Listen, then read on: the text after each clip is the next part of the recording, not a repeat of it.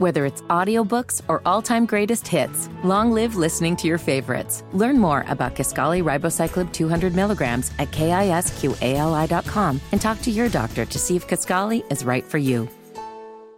Oh, what's going on, everybody? Welcome in here. I'm Brian Noe. He's Dane Fife.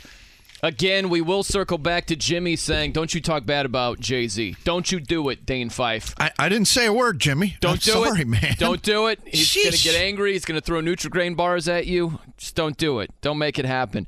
You know, we're going to get to hoops in a little while here. Hoosiers in action tonight. Know you're chomping at the bit for that.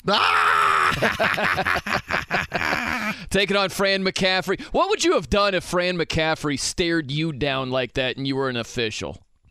I would have did exactly what Kelly Pfeiffer did. Step forward. Look at you knowing the names of these officials. Those are my favorite people in the business. Fife looks like he's been doing some skull crushers over there. He's got the deltoids. He's got the shoulders going on. That's my pose. It's just I've got some extra clothing on. Spanx, adult Spanx, they work. Yeah. You have any? I don't have adult Spanx. Jimmy? No, I don't. I'm sorry. Liar. You're lying. I think I would have thrown the ball at Fran McCaffrey's head if he just stared me down like that. I would have been out of a job. Obviously, the official handled it the right way, but I probably would have fired the ball right at his nose. It really looked like it was right out of a Globetrotters game. It did. You know? Yeah. Like, okay, what's going to happen next? Is he going to break out in a dance? You know, is Fran going to do? We need the fake bucket of water that's really confetti. Yeah. You know, Washington General, the Charleston. Yeah. Have that. Okay, so I've got my mind on the combine over here, Dane Fife. Right down the road over there, Lucas Oil. I'm all combine over here. I've got some news for you regarding the combine and quarterbacks. This is always big news. Bring the heat. Okay.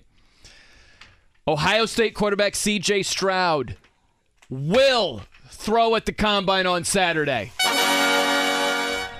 Jimmy, was that you? That's right.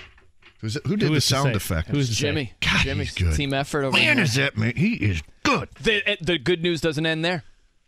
All right, so CJ's throwing. He's throwing.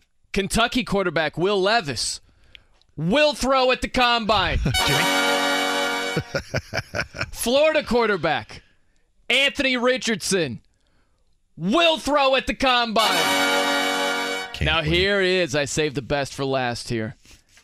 Alabama quarterback Bryce Young will not throw at the combine. God, he's good. I got to get some of those sound effects on my own comments, Jimmy.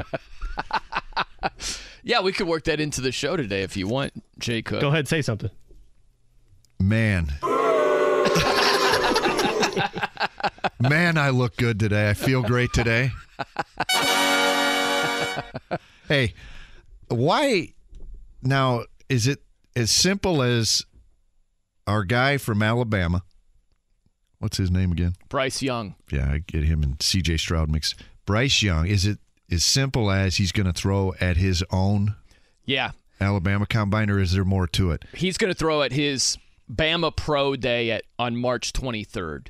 So a little bit after the combine, he's going to have his controlled environment and throw to his guys. Or because he's a run-first QB?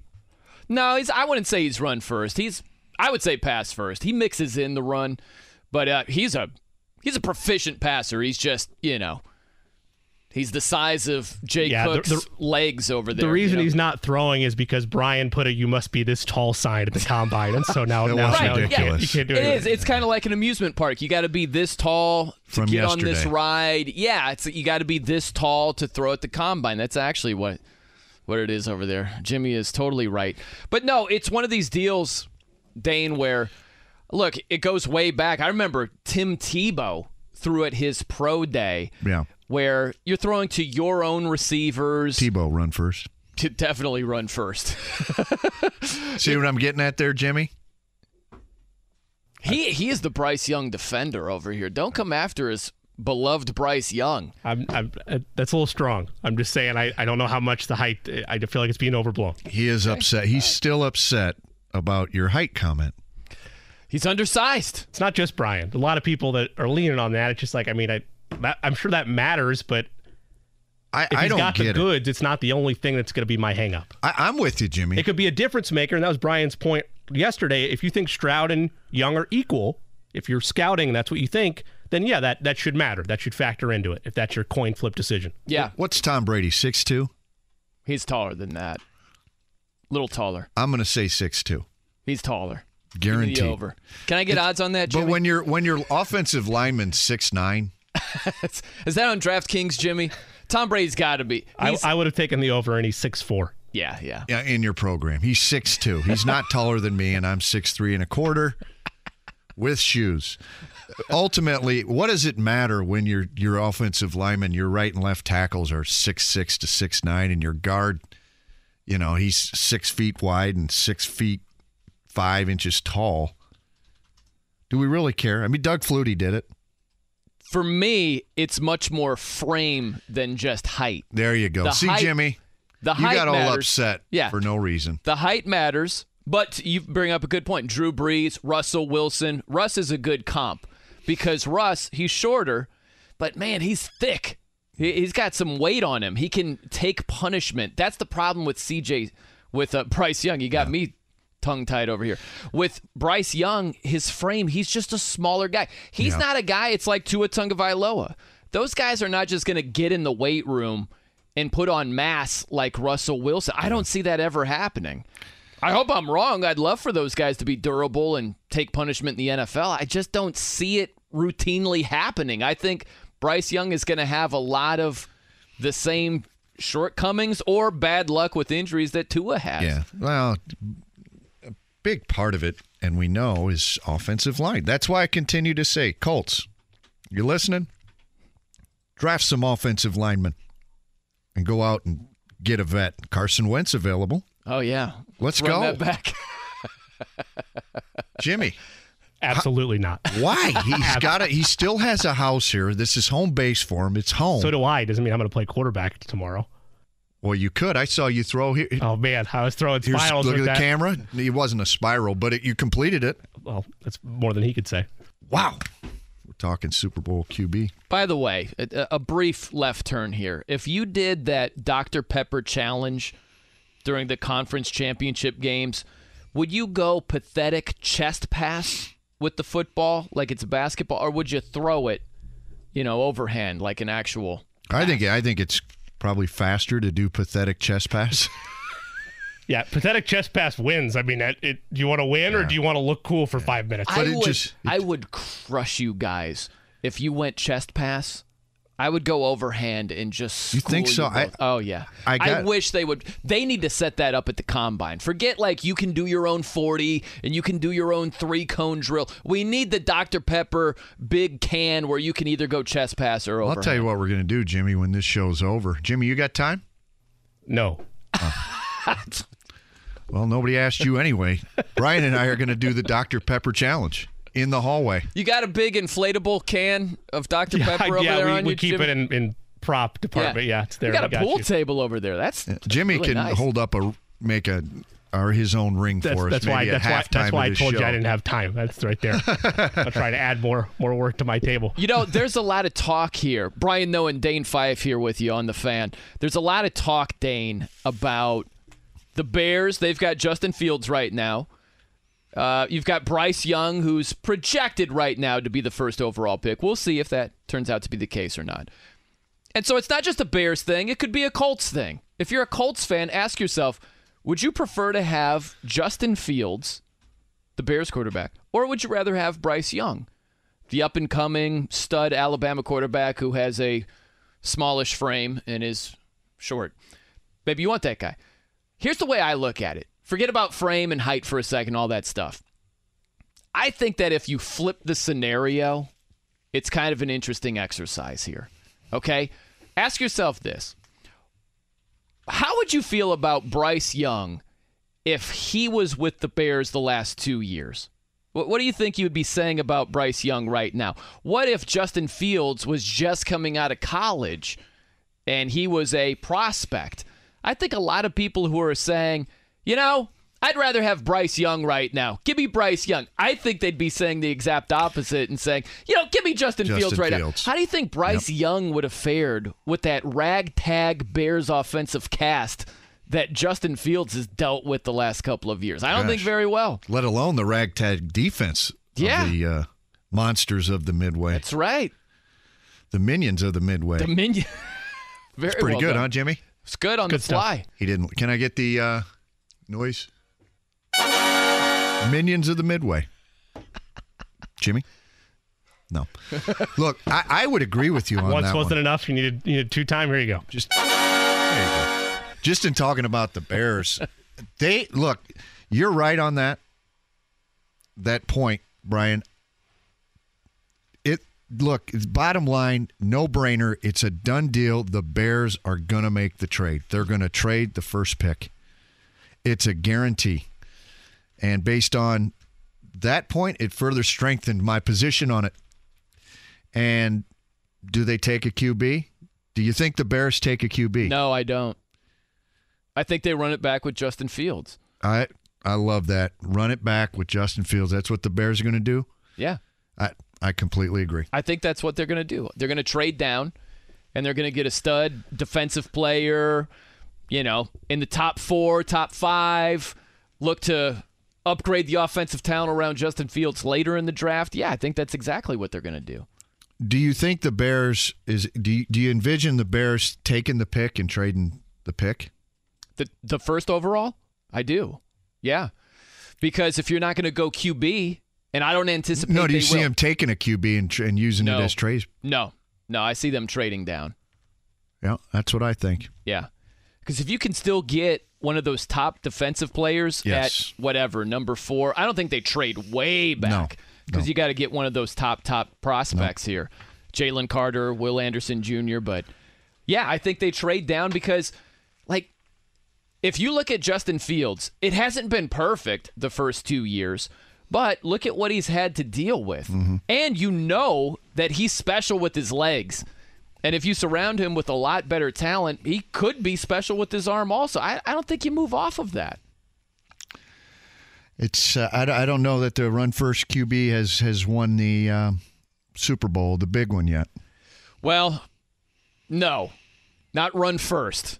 I mean, you got to be pass first. You can work in the running ability, but I mean, it's a pass-first league. That's just the way the rules are set up, And it's not just the rules. It's a durability thing. You can't listen. You can't be a 17 guy where just consistently, year in and year out, you're starting 17 games if you're running the ball and taking a lot of punishment. It's just not going to happen. I think Brian's he's a run-first fan. Is Notre Dame a run-first QB spot post Joe Montana? Not now that they have Sam Hartman, huh? From Wake Forest, 110 touchdown passes. Oh, wake up the echoes this season here, Dane Fife. The ACC, the vaunted ACC. Hey, they got Ohio State on the schedule this year.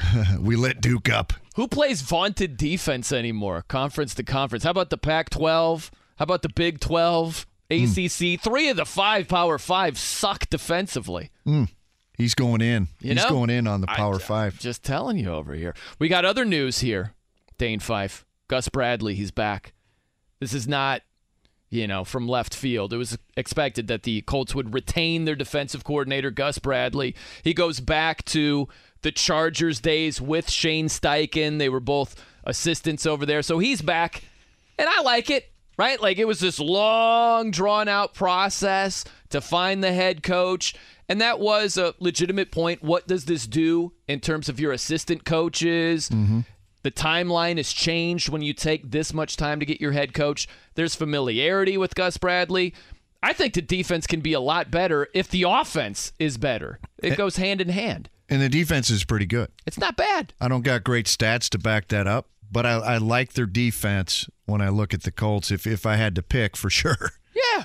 I mean, they played pretty well, all things considered, defensively last year. And some of the stats back that up. Of course, they've had some blunders along the way, like being up 33-0 on the Vikings and somehow losing that game. You didn't like that? That's on the defense right there. No, that's Kirk Cousins. That is Kirk Cousins. And the the fierce spirit of Kirk Cousins over there. That's true as well. But, I mean, look, man, if the offense helps you out more, I mean, you're going to be better statistically.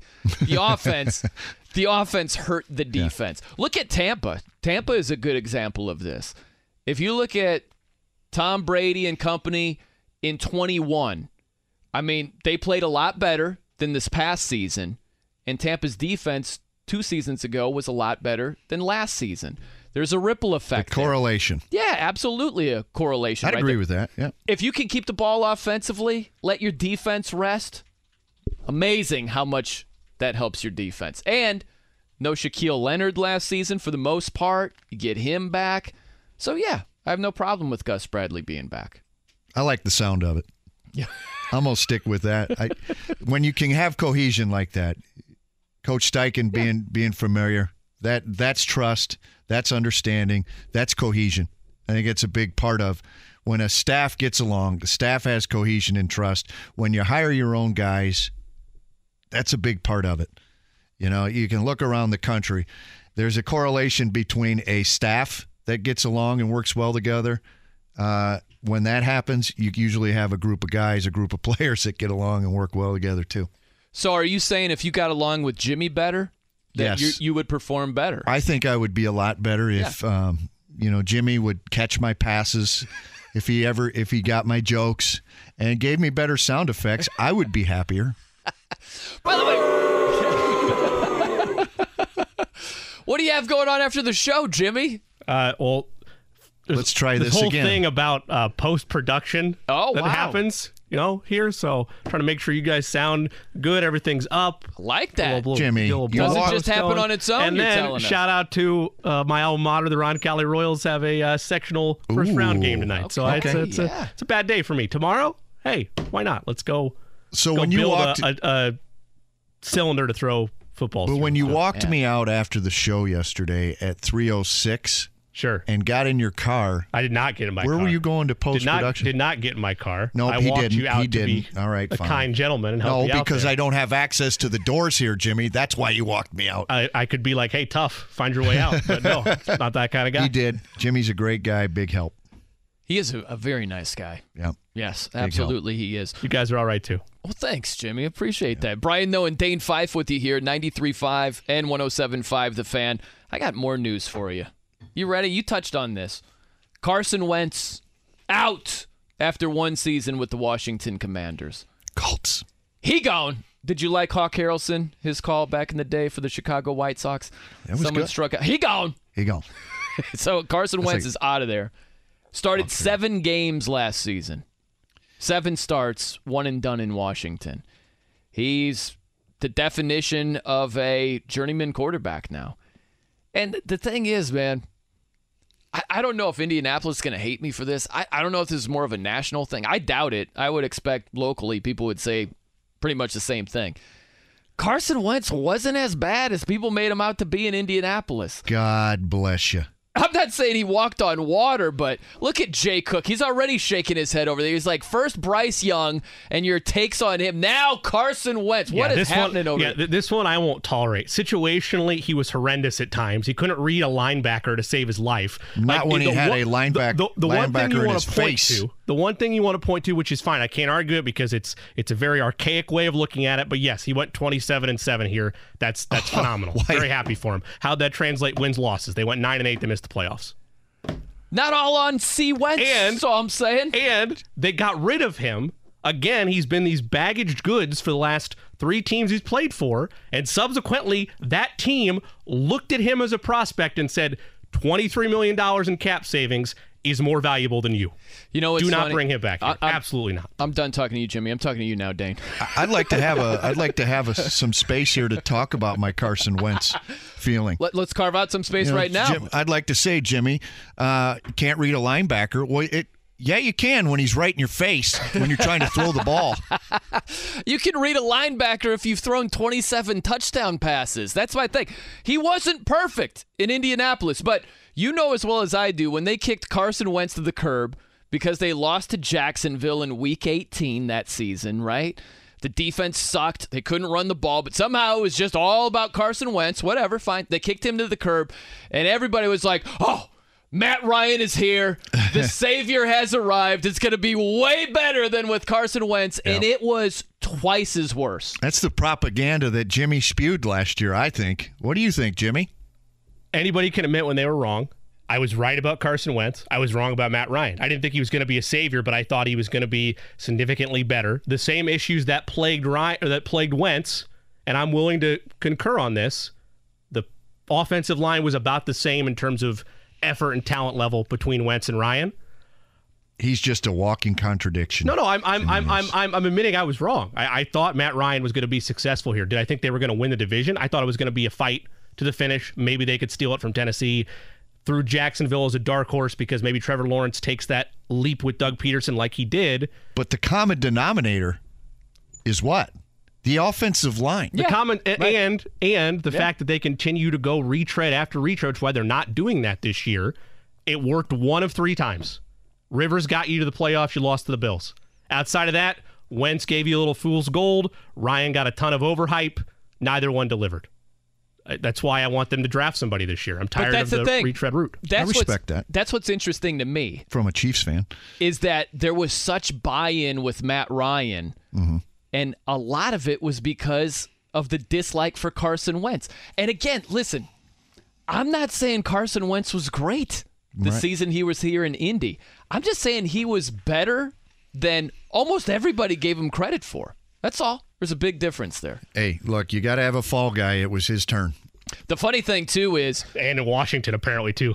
Well, the funny thing with Washington releasing him is you get all these reports. Hey, the team saves just over $26 million against the cap by making this move. It's like, it's not just what they're saving, it's what they spent.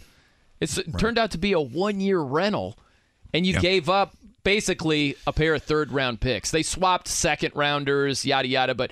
They gave up 2 third-round picks for what turned out to be a one-year rental of Carson Wentz. 7 games. Started 7 games, and that's it. And now you're looking at, briefly look at Washington's future. You've got Sam Howell right now as QB1, who was a 5th-round rookie out of North Carolina last season, who's attempted, get this, Dane, 19 passes in his NFL career. They're rolling the dice with him. Yeah. They are. They are putting their eggs in the Howell basket. They are. And you got Eric Bieniemy over there now. You've got Ron Rivera. This is Ron Rivera's last chance this season to keep his gig going forward. And all that's resting on the shoulder of Sam Howell as we speak. Whew, baby. You know what? I'll tell you, there's something I dislike here, Dane. Something I dislike.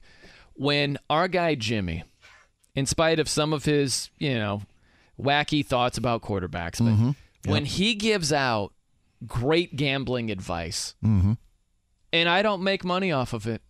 He gave out great advice yesterday, just like, hey, if you're so inclined, take Baylor. And I sat there and said, I don't know. Maybe the sharp play is the home dog, Oklahoma State. You don't see it coming. I just stayed away. I didn't gamble on either side. And Jay Cook was right. He was completely right. The Baylor Bears built up a big lead, almost gave it away at the end, a la Michigan State, but held on, and I didn't make any money off of that. Great gambling advice. I like that. So that's why he's in. I called him this morning. I could feel his smile when he answered the phone. That's what it was. Is the Baylor That's Bears. Just because you were calling. I always appreciate when I get a Dane Fife call. Okay. Gosh, I'm so humble. Jimmy, your talent continues to amaze me. Brian, I'm sorry you didn't take advantage of it. Hope you learned your lesson. But Jimmy, what exactly is your record? Now you're +8. Yeah. Right? Yeah. I'll be honest, I've still kept track of it, but between everybody in the revolving door of hosts, I haven't published it as often, but yeah, about 7 or 8. We had a good run over the last 2 years or so. My goal is just to go positive. It's not been like probably, again, I don't have the chart in front of me, probably $300 over I'd say. Hey, you're plus. Yeah. You're plus money. Yeah, all that matters. After 2 years of picks, how many picks do you think? Oh, man. 1,200. Wow. Probably. There were some days where you have like 5, 6, 7 different bets or props, depending on, particularly when we get in the tournament. Like once the tournament rolls around, oh man, love throwing out prop bets for March Madness. That's pretty good. Yeah. If you made 1,200 picks in your plus, that's not bad. You know, I've been banned my whole life from gambling on any NCAA-sponsored sport. And this is the first year, and I haven't done it yet. For life? Yeah. I mean, He means ineligible because he was a coach. Yeah. And so I still haven't done it. I should probably take advantage of this. I can't wait to hear tonight what we have. How do you think you would fare, Jimmy, if they just said, no gambling for you? Can't do it. Yeah. Be all right. You'd be okay. Yeah. I think you'd be unemployed. Would you scratch your neck like profusely every now and then? Like, I guess it's back to bingo. What are you going to do, yo? Is there any like cheap dual substitute for I mean, yeah, it's got to be bingo or Parish Texas Hold'em. I don't know. I mean, I don't know. People, if you're listening, gosh, what I wouldn't give to see Jimmy play bingo. Just like old folks' night. No offense to any elderly. I've got grandparents and all that. It just Jimmy at the American Legion Hall playing bingo. Dude, that's a vicious place, man. I'm not trying to go there. I think Jimmy would be one of those people that has like 70 bingo cards going at the same time. It's a system. Angry. Different colored highlighters. Patrick Mahomes jersey. Yeah. Shades. To quote new Colts head coach Shane Steichen, for bingo, the separation is in the preparation, gentlemen. You got to have your multiple cards going. Come on. Too deep for me, Jimmy. All right, we've got Geoff Schwartz, Fox Sports Radio, Pac-12 Radio, will join us at 1 p.m. He was a player that went through all the combine stuff, so we'll pick his brain as far as that goes. That'll be fun. Mike Chappell, 2 o'clock, talking Colts and beyond, Fox 59, CBS 4. We got a lot to do today, Dane. I hope you are ready. I hope you're ready for all of the radio magic we're going to create today. Coming up next, what Trace Jackson Davis. TJD. He's got something in common with 2 NBA MVPs. I'll tell you about that coming up next. I'm Brian Noe. He's Dane Fife. It's 93.5 and 107.5 The Fan. Whether it's audiobooks or all-time greatest hits, long live listening to your favorites. Learn more about Kisqali Ribociclib 200 milligrams at KISQALI.com and talk to your doctor to see if Kisqali is right for you. What the hell is this, Jimmy? What are we doing over here? Don't go to war with me, fellas. Don't go to war with me. Is that in excess? I don't even have his mic on.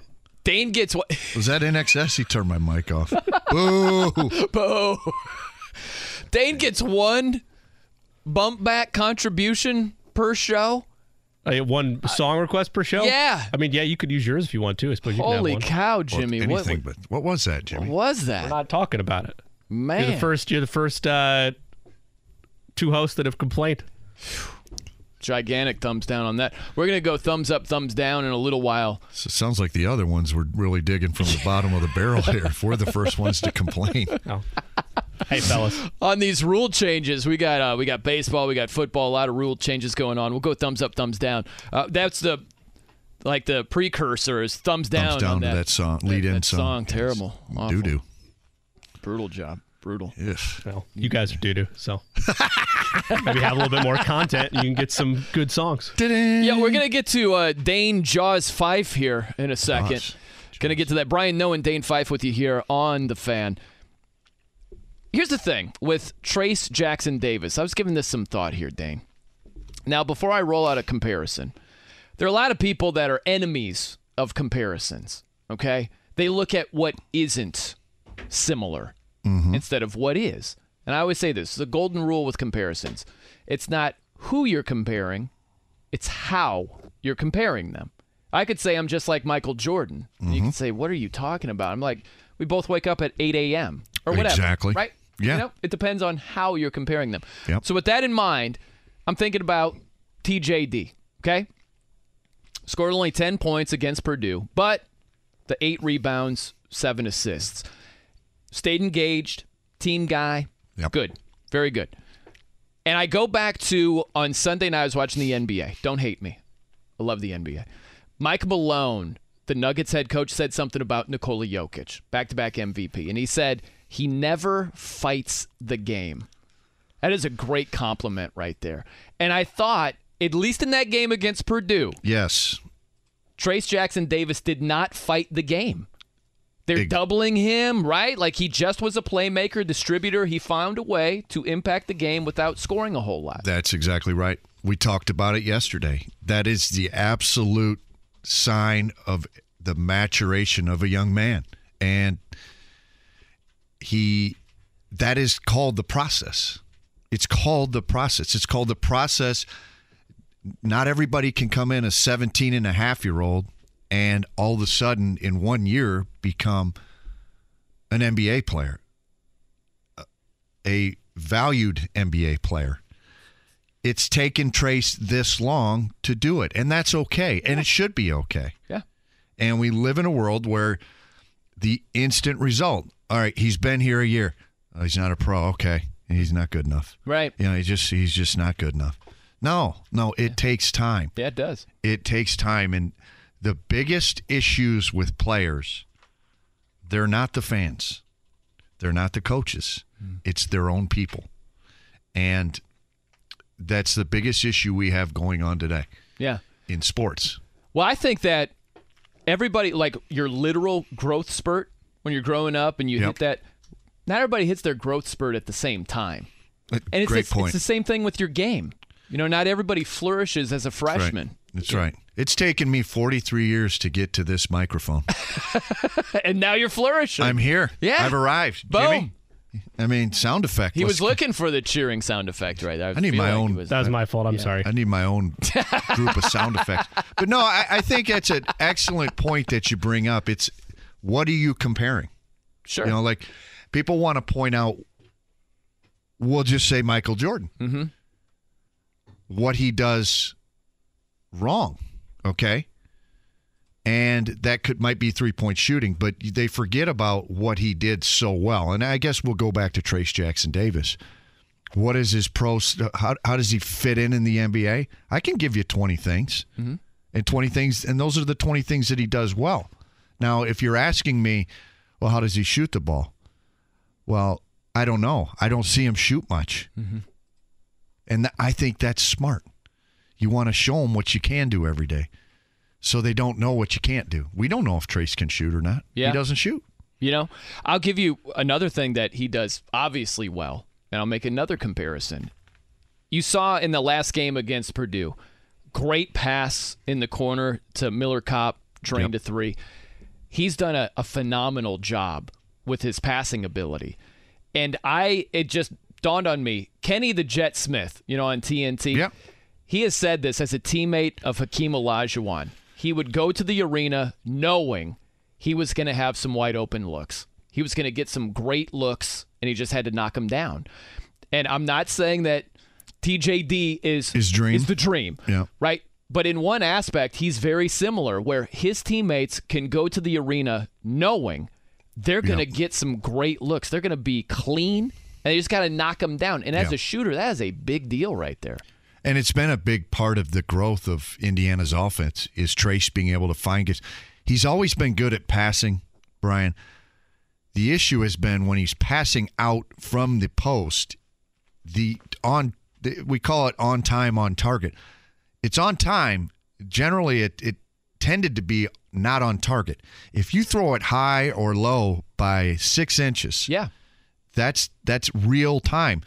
You know, that's the difference between a contest, somebody going to put their hand up to contest to challenge the shot, and not. I mean, it's literally 100th of a second.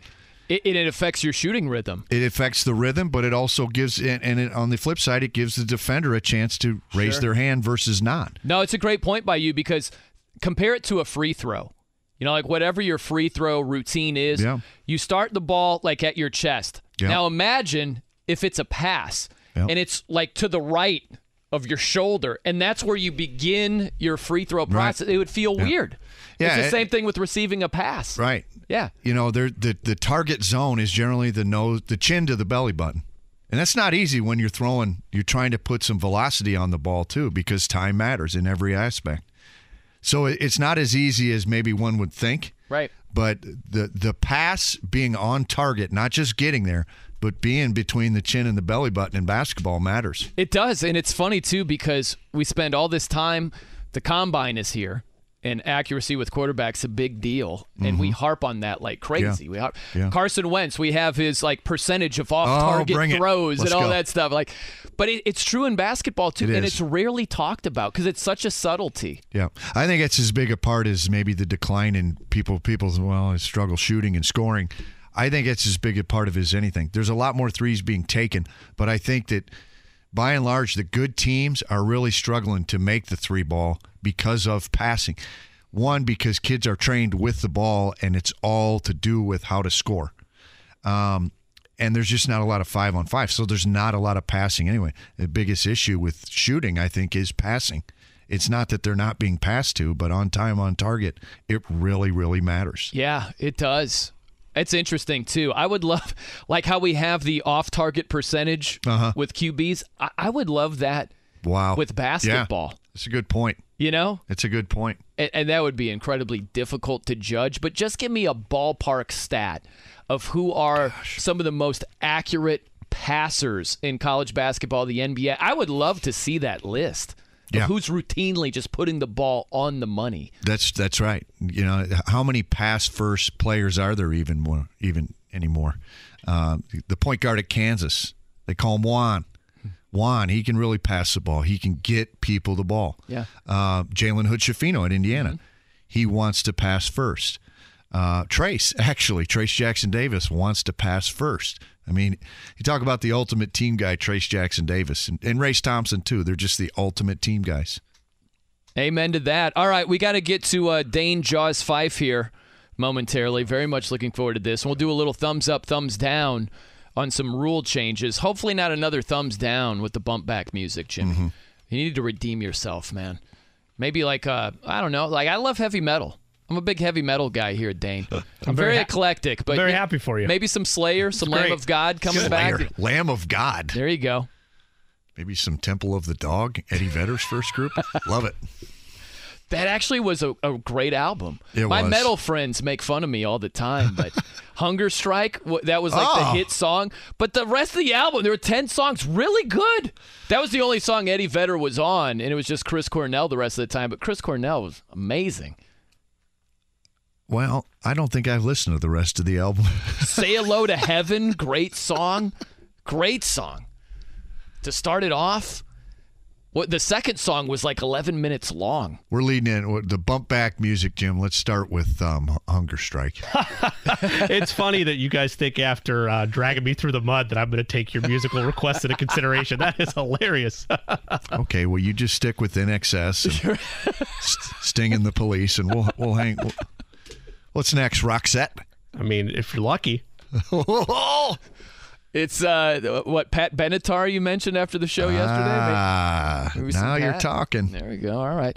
We'll get to a great story you got to hear going back to Dane's college days, and it was a complete coincidence, something I said in the first segment that made him take a trip down memory lane. So we will do that right around the corner. I'm Brian Noe. He's Dane Fife. It's 93.5 and 107.5 The Fan.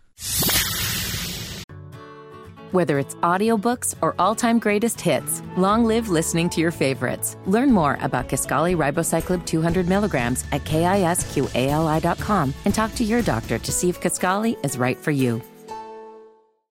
Very good job, Jimmy. You've redeemed yourself with some kiss over here. Very nice job. Dane doesn't seem to think you've redeemed yourself here. I'm Brian Noe. He's Dane Fife on The Fan. No? Thumbs down on that? I roll. He doesn't it's like that. I mean, it reminds me of the DJ at my wedding. I'd request something, he wouldn't play it. Finally, I got He's like, a little tipsy and tried to fight him. So, speaking of trying to fight people, see what I did there? Rhymes with. Yeah, Dane Fight with us here today. No, fight, bite. Fight, bite, Fife, everything going on. So I just mentioned that you'd be chomping at the bit to watch IU take on Iowa tonight.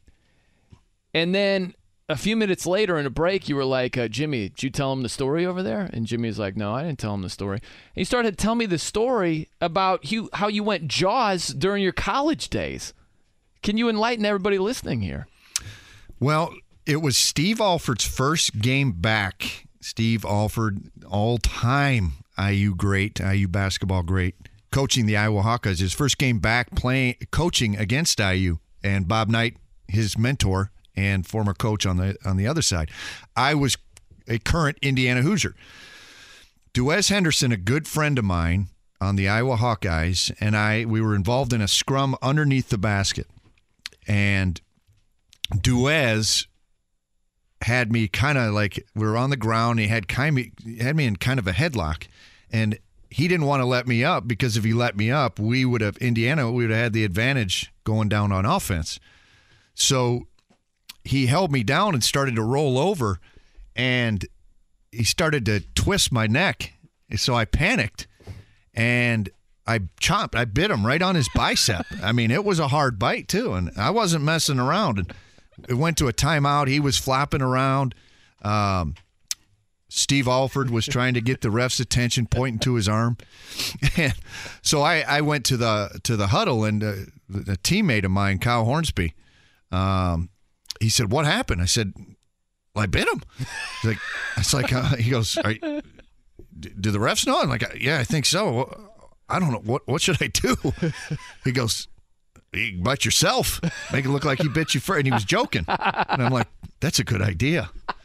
And so I did. I bit myself. And Coach Knight, after talking to the ref, came over to yell at me and, what are you doing? Yeah. And I, Coach, he bit me first. I'm glad Coach Knight didn't get the true visual of the bite mark on my. I've got a little snaggle tooth on the bottom row there that he would have recognized probably. So, Dane, those are your teeth marks. I recognize that snaggle tooth. But did you go? You just went straight. What, left, right, bicep, biting right, yourself? Bicep, yep. So same area you bit him. Yeah, exactly. Yeah. So we had a bicep biting contest, and the funniest part was SportsCenter. It was right after the Mike Tyson bit off half of Evander Holyfield's ear. Yeah.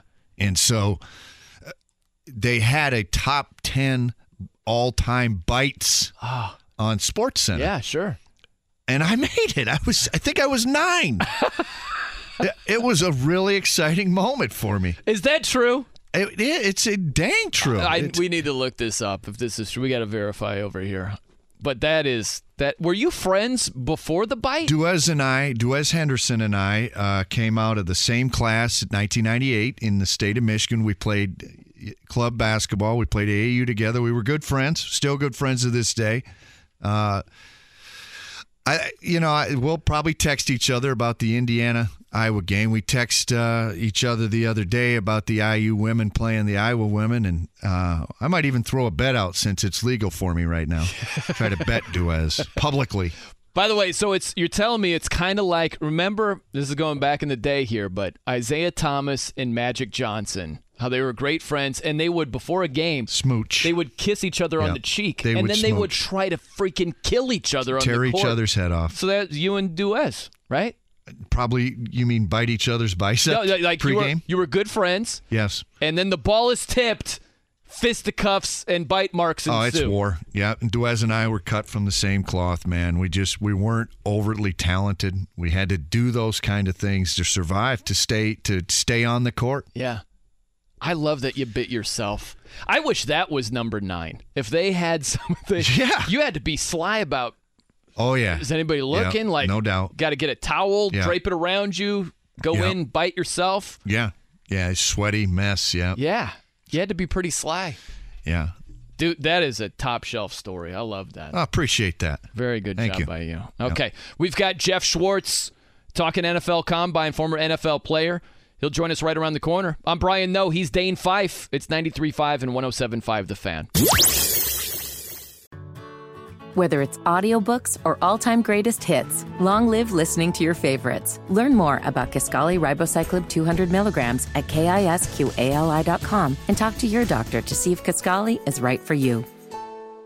I'll tell you what, Jay Cook is on a roll here. We had some sucky, I don't know what that was. In Excess music, and now it was Enya. You go Kiss and NFL Films. You have greatly redeemed yourself, my friend. Thanks, guys. All I need is your praise. I did not praise you. I don't like it. No. All I need is Brian's praise then. Well, good. I appreciate that. Let's go to the phones here. Geoff Schwartz, our guy, Fox Sports Radio, Pac-12 Radio on Sirius, joins us here on The Fan. I'm Brian Noe. He's Dane Fife. You know, George, thanks for being here, bud. Hope you're having a great Tuesday. Now, I think about the Combine. My favorite moment of all time is when Chris Jones, the Chiefs defensive tackle, who is a stud defensive lineman, he's running the 40. He falls, and he has a wardrobe malfunction. And we get a cameo of the garden snake out of nowhere. And so I'm wondering what you would set the odds at that we have another wardrobe malfunction in this year's Combine. What do you think, Geoff? Well, I think since it's been a primetime event, we've only seen one garden snake. So you have to be at plus, 10,000? I mean, what would you – by the way, it's one of those wagers where, like, you always take the yes. Like, you take the yes. Like, you just whatever – what's the Kevin Malone line? If anyone gives you 10,000 to 1 odds, you take them. I think every time you just put a couple pennies on the will there be junk show on national television to the Combine? The answer is yes. You know, like they're wearing tights. When I went to the Combine, you wore like long sleeve shirt, like you wore like loose fitting clothes. You wore tights and shorts. You wore like, you know, your shoes were a little clunky. I mean, now guys are wearing the sleekest of clothes. They're wearing only tights. And, you know, it can happen. I would put plus money on it.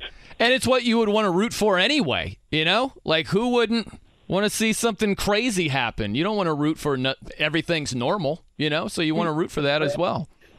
We've always had this joke for a buddy of mine for a couple of years now. We're like, on Measurements Day, so I don't know if you guys know this. So on Measurements Day, you get up and, you know, get up on the stage, and there's scouts from every team. They're sitting in this auditorium in the hotel, and they go up and say, you know, Geoff Schwartz, and you stand up there and they measure your height, your weight, and your arm length and your hand length. What if they measured everything? Like, how would that would be just the most incredible television of all time. And imagine they could correlate everything, measure everything with like success, like a certain, you know how they say like height and weight, you know, Bryce Young, he's maybe too small. We don't know. It would make it more interesting for the Combine. By the way, where do you stand on that, Geoff? There's been a lot talked about the frame of Bryce Young, the height of Bryce Young. Does that scare you off a bit if you're thinking about using the number 1 overall pick on the guy? I think it has to a little bit, right? I mean, there's a reason why we have comps, right? There's a reason why all these things are done at the Combine. It's because height and weight and 40 and 10 times, and they're not always the be-all, end-all for all these things, but there's a reason why there are not many quarterbacks that have had success at his size drafted so early. You know, people say, well, Russell Wilson, well, he's a third-round draft pick. So if you draft, you know, Bryce Young in the third round, you're paying him third-round money, then you're you're okay living with the risk of him getting injured. He's a third-round draft pick. But if you set up your franchise around Bryce Young, and, you know, he's 5'10" and a half, and he's going to work his darndest to be 200 pounds. And, you know, he gets tackled in game 3 by a big defensive lineman. You mentioned Chris Jones, and I guess the Chiefs and Colts won't play this year, but, you know, he falls on him, and you're like, and then it's like, oh boy. Like, I mean, there's a reason why, you know, the sturdy quarterbacks tend to last a lot longer. And so it would worry me. You know, we have not seen a player of his stature succeed in the NFL. There's only been 2 players, I think, drafted in the first round at his under 6 feet and under 200 pounds at the quarterback position in the last 22 years. I think since 2000. I think Seneca Wallace is one of them, and there's one other quarterback, maybe not even drafted in the first round, just drafted, period. That have been, you know, Kyler Murray was over 200 pounds. Russell Wilson over 200 pounds. Drew Brees, second-round draft pick, was over 200 pounds anyways. Like, it's both. It's the height and the weight, and it will concern me. Now, he's the best quarterback in this class. So if you are the Colts, you're the Texans, and you really want a quarterback, he's the best guy. I'm not debating that. But I think the size, though, is an actual concern that I think people will write off and say, oh, it's not important But he would be the outlier, guys. He would be the outlier for this position in all of NFL history. He's the outlier. He's Geoff Schwartz, Fox Sports Radio, Pac-12 Radio on Sirius, joining us here on The Fan. If you look at the draft, Geoff, from the Colts standpoint, and they obviously need a quarterback, is there a quarterback in your mind that you're banging the table for that's special enough in your mind to move up from number 4 potentially to number 1, knowing the price tag involved with a move like that? It would only have to be Bryce Young. But I'm glad the Colts have finally acknowledged, this feels like the first year of, like, Andrew Luck's not coming back. You know, it felt like for 4 years now, they've only talked about Andrew Luck. Oh, Andrew Luck this, Andrew Luck that, Andrew Luck that. You know, I know they haven't talked about him coming back, but, you know, we've been hamstrung by Andrew Luck retiring. That was 4 years ago now. And it feels like they're finally kind of being like, okay, time to draft the next Andrew Luck, right? We're moving on from signing veteran quarterbacks every single year. Let's find ourselves a young quarterback to build our team around. And if it's not Bryce Young, I think C.J. Stroud. Look, here's the thing about Stroud, right? Is he going to be the player against Georgia that was really good, or the player he was for the previous 2 years, which is not the player he was against Georgia? Playing against Georgia, he was fabulous. He was moving in the pocket. He was using his legs to create plays, which he didn't do much often in Ohio State. Going on the run, like things that he really hasn't done consistently outside of that Georgia game. And if you say to yourself, well, look, maybe that was – we saw a little bit of that with Justin Herbert at Oregon, where the coaches just didn't let him run the football at Oregon. That's like they told him, you're not running the ball. Between game 1 and the Pac-12 championship game, he didn't run the ball. That was not allowed. He wasn't allowed to run the ball. So, you know, it hampers your offense, you know, when you can't run the ball. So maybe that's what Stroud. Hey, man, you're not running the ball. And then against Georgia, you need to do more. We'll let you do more. So those are 2 guys I would feel really good about. I think Will Levis and Anthony Richardson are just project guys. I'm not sure the Colts are in a position where they can really afford to take project guys. And I can make the case that I don't think they're looking ahead to next season, but those guys next year are really good. And you can make the case if you are the Colts that, you know what, if Irsay can buy it, hey, man, let's just get the best player at 4, and that might be a pass rusher, that might be a cornerback, that might be an offensive lineman, probably not in this draft, and we'll just stink one more year and get Caleb Williams or Drake May. I mean, it's a hard sell for one more bad season for your fan base, but those quarterbacks next year are really good. Geoff, Dane Fife here. I want to switch gears momentarily. I have to get your opinion. As a Pac-12 guy, I have to get your opinion on UCLA and USC moving over to America's conference, the Big Ten. They're going to the Pac-12 again? They're going back to the Pac-12? You said America. Look, okay, so it depends how you view the sport, right? If you view college sports as national, not bad, right? USC, Ohio State every year, USC, Michigan, UCLA, Michigan State, Wisconsin, USC, right? Like all these matchups in football and basketball, and even if you want to go to Olympic sports, you know how good UCLA has been in those sports for so many years, and USC is getting better in all those sports as well. So nationally, I don't think you can complain about having better football games. Let's stick with football. But regionally, it stinks. It's terrible, right? Yeah. Like I grew up in Los Angeles. My parents are UCLA alums. I went to every game as a kid. I'd probably been I calculated in my head one year, 30, 40, 50 UCLA football games. Go 6 games a year for, over 10 years, roughly 6, right? So I've been to 50 games. Let's do 50, right? 50 Bruin games. I went to Oregon. I'm on Pac-12 radio every day, Monday through Friday.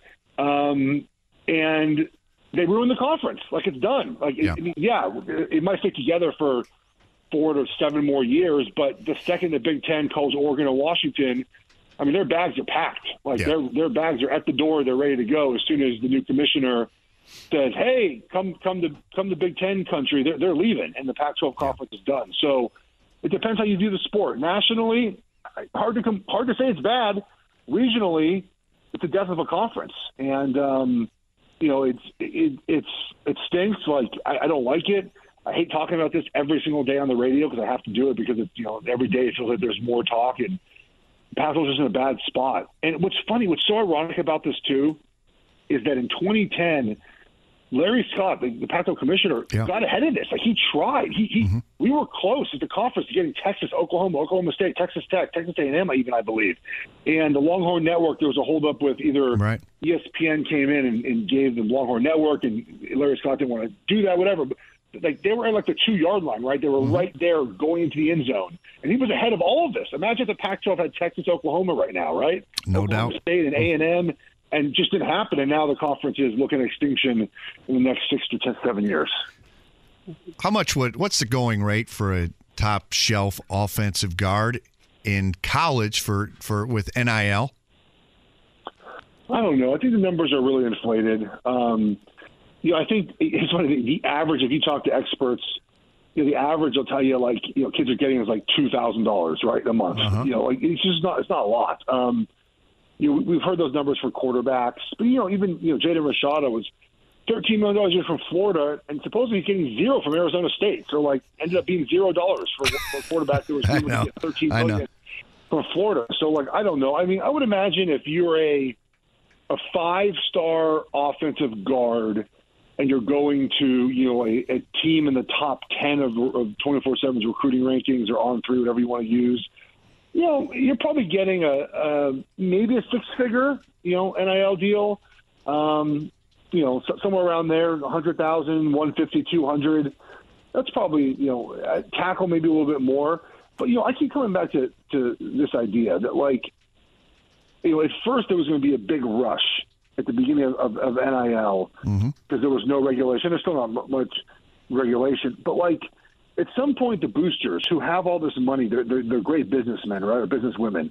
They're in the business of making money, right, and they're not in the business of throwing away money. And for them to just throw money at these high school athletes and then to not have the wins on the back end, to me, is not a business that they want to be in. And so I think we're going to see the market decline a little bit from the booster side. Now, the original intent of name, image, and likeness will still be strong, right? Like the Cavender twins and Livy Dunn, all strong social media presence. Yeah, they're still going to get all the big deals as they should, right? Yep. They're going to get the big deals. You have a strong social, all that stuff, right? Yep. But the actual pay for play part of this, I think, is not going to go exponentially up as people thought it was. I've always said this. I think it's going to go actually down. Yeah. When boosters realize we're paying all this money to finish third in our conference. Exactly. I mean, at Oregon, for example, if you're not winning a national championship in football, I mean, what do you put a number on? I mean, how many wins? That's exactly right. But I don't think they're. But I think Oregon. I went to Oregon. I know people. They're not paying as much as you think. Right. They're just not. They've lost recruits. They're just not paying what people think they are because, again, it's not. They have, again, the NIL program there. It's run by business people who make a lot of money. They're not going to just throw money at kids and say, they want a return on investment. So I think that it's not as much as people think it is. It's good. I'm glad players are getting what they're worth, but it's just not as much money as people think. He's Geoff Schwartz, Fox Sports Radio, Pac-12 Radio on Sirius. Also follow him at Geoff Schwartz. Tremendous follow on Twitter. I want to get to your combine experience, Geoff. What was it like, man? You touched on it a little bit with all the measuring. Was there anything random that happened? Any weird questions? What was your personal experience like at the combine? Well, I wasn't good enough to have a lot of those interview questions thrown my direction. Those are in special meetings. You get 15. You get up to 15, I believe. 15-minute interviews with teams, individually in hotel rooms with any number of personnel and staff members, head coaches, general managers, scouts, front office personnel. So you get up to 15 of those. They're 15 minutes long. I got one. My brother, who was second round pick, got 12. So I was like, well, I didn't know at the time that one was bad. I mean, not bad, but not as good as your brothers. Not as good as my brother. So, And I think those questions, like the famous Des Bryant one, right? Like, is your mom a crack addict? I think that was a question, something like that, or a prostitute. Which, like, that to me is not what the spirit of that's supposed to be. Even though the point, and I think those questions are not being asked anymore. Even though the point of some of those sessions is to try to stress the athlete, right, and see their reaction. Because obviously on Sundays you're going to be stressed mentally. How do you react? And so the goal of those questions is not what people think it's a probe about their mom. I think it's just to see their reaction about, like, if I ask you this question, how do you react in real time, and how does that translate to field? But now we're seeing, teams hire these, former military members who are kind of doing mental evaluations, and like they really do a good job of kind of, I think, doing, using their time more wisely than asking questions that just purposely stress players out for no apparent reason, right? So I think they're better at that. But I think the thing about the combine is just long, man. Like, you're there, and they added half a day this year as well. But you're up early in the morning, you're drug testing, you're doing your medicals, you're doing your interviews, it's just a long, or 3 or 4 long days, and they really want to kind of just stress you a little bit to see how you perform eventually when you have the opportunity. But just one long job interview. But I just end with this, like, people look at the combine, it's on TV, and we're going to see all these guys run. Just remember, guys, if there's like 100 data points to draft a player, like 75 of those are the film, right? The combine's like 2 of them. And the combine is just box checking, right? Right. Geoff Schwartz looked slow on film and he ran slow. Check the box. Like, that's what I expected. I heard from Geoff, that Geoff Schwartz is smart from his coaches. He's smart in all the interviews. Check that box, right? Like, that's all it is. And if you don't check the box, then the coaches have to figure out why that is. And so it's a long process for that purpose, essentially, and the medicals, of course, which is the most important part of it. But again, that's box checking, right? Like, oh, he's healthy, check the box. Oh, his knee injury, okay, let's look more into that. So that's in the end, that's kind of the purpose of the combine, and so it's a lot of fun to watch your favorite guys run and kind of see where guys end up going and whatnot. And I know Bryce Young's not throwing, but we're going to see Anthony Richardson throw. He's got a cannon, Will Levis, and so there'll be a lot to talk about after the combine. By the way, Dane Fife was doing some research before this interview on you, Geoff. And one of the things he brought up, he was like, it says here that he threw an upper 80s fastball. And I'm like, what? Is that true? You were like a pitcher back in the day? Yeah, I threw like 88 to 90, yeah. Jeez. At 6'6"? Did you have some movement? Movement on it? The problem was I didn't throw hard enough. I should have thrown like 98. But right. Yeah, so I threw so like if I'm facing a right-handed, I threw a 4-seam away and a 2-seam in. And the 2-seam ran a little bit, so I would try to jam guys, with my 2-seam. So I grew up playing baseball. I always thought I'd play baseball, and then I just happened to be too big and ended up playing football. So can you imagine? Yeah, Mr. Schwartz on the mound. What? Yeah. Like, how big were you at the peak of your baseball prowess? Are we talking 6'6", over 300 pounds at that time? Yeah, I got pitched my senior year in high school. Wow. Yeah. That is a presence. I think about Randy Johnson on the mound, just looking like he's 9 feet tall on that thing. Can you imagine Schwartz on a mound at that size? Good Lord. You got a nickname? Did they have a nickname for you? So I'm thinking of the big unit. My senior year, like my ERA combined, I don't know, 1.5-ish, something like that. Like, I was pretty good. Oh. I mean, LA City baseball, I don't know how great it was, but I was a pretty good pitcher. Yeah, I could throw like a 3-0 curveball for a strike. Like, I was good enough for that. Like, I was pretty accurate with my pitches. But I just didn't throw hard enough, so I never really got consideration for much more than like. What's your major league team? Who's your team? I am a Giants fan. Giants. Giants, yeah. Yeah. Is baseball your first love? Yes. Yeah. I'm kind of looking forward to this pitch clock thing. It obviously won't be this strict during the season, but like, it'd be nice to like have games not last 3.5 hours. I'm with you, man. I'm with you. I think it's good. By the way, Geoff, I saw something. I thought of you. So Netflix, you might already know about this. Netflix, they're going to do a QB documentary. They're big on these documentaries. So they're following 3 quarterbacks through the 2022 season. So one is Patrick Mahomes, Of course, you played for the Chiefs. Brother played for the Chiefs. You love that. Kirk Cousins. And then how about this third guy?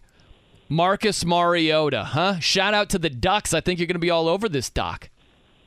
Yeah, Cousins and Mariota just aren't like big personality guys. Yeah. No, I'm just kind of curious, like how that, like, but they chose like 3 quarterbacks in different stages, right? Like obviously the Super Bowl champion, Cousins, kind of in, solid quarterback, had a good season. Actually, his team had a good season. He kind of didn't. He was okay, and then Mariota obviously kind of fighting through, to kind of the end of the tapering of his career. I think he got released today by the Falcons. So I'm kind of curious to see that. Look, I'm watching Full Swing right now on Netflix. The golf doc, it's awesome. I watch all these things. I watch Last Chance U. I watch All or Nothing. I watch Hard Knocks. Like, give me this. Especially in like August when it's coming out. Like, I will watch every episode of this right away. I cannot wait.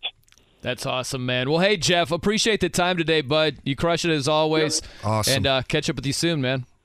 Thank you, guys. Take care. Thanks for having me on. Yeah, thank you. There he is, Geoff Schwartz, Fox Sports Radio, Pac-12 Radio on Sirius, at Geoff Schwartz. Thank you for looking that up. I had no idea he was throwing, like near 90s fastballs. He's a fascinating dude. Just listening to him, I really enjoyed it. We got to have him on again. We got to make sure that happens there, Dane. Got to have that. We need to have people. What we need to do, we need to find that top 10 of athletes going back to your biting days. Yep. You bit an Iowa player. Yep. We got to find that top 10 of the other famous biters. We might not be able to get Tyson on the show, but we might be able to get a Jimmy's good got 6 of the other 8, I bet Jimmy, you'd be shocked at who Jimmy knows. Me and Iron Mike go way back. Yeah, See? let me tell you. We could have Bite Day, Fangs Day. Yeah. I don't know. We could do our show from the zoo. Yeah. Maybe in the lion, like next to the lion's den. Have a whole vampire theme to it, Maybe bump back music that doesn't suck, Jimmy. No in excess.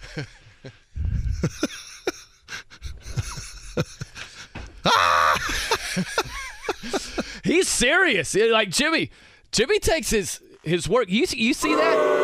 Yeah. That's fair. He's a grinder. I noticed this about Jimmy. There's a line here. No, he comes to work. He comes to work, man. He puts his hard hat on. Every day is game day for this right. man. Game face, baby. I respect that, but you're still you're gonna miss a free throw, Jimmy. You're gonna throw an incomplete pass. It happens. You're gonna drop a ball. You're gonna miss a block. You screwed the pooch with that In Excess song. With a song from FIFA. Are you happy? You happy now? Even worse. Happy? Even EA Sports, worse. shout out.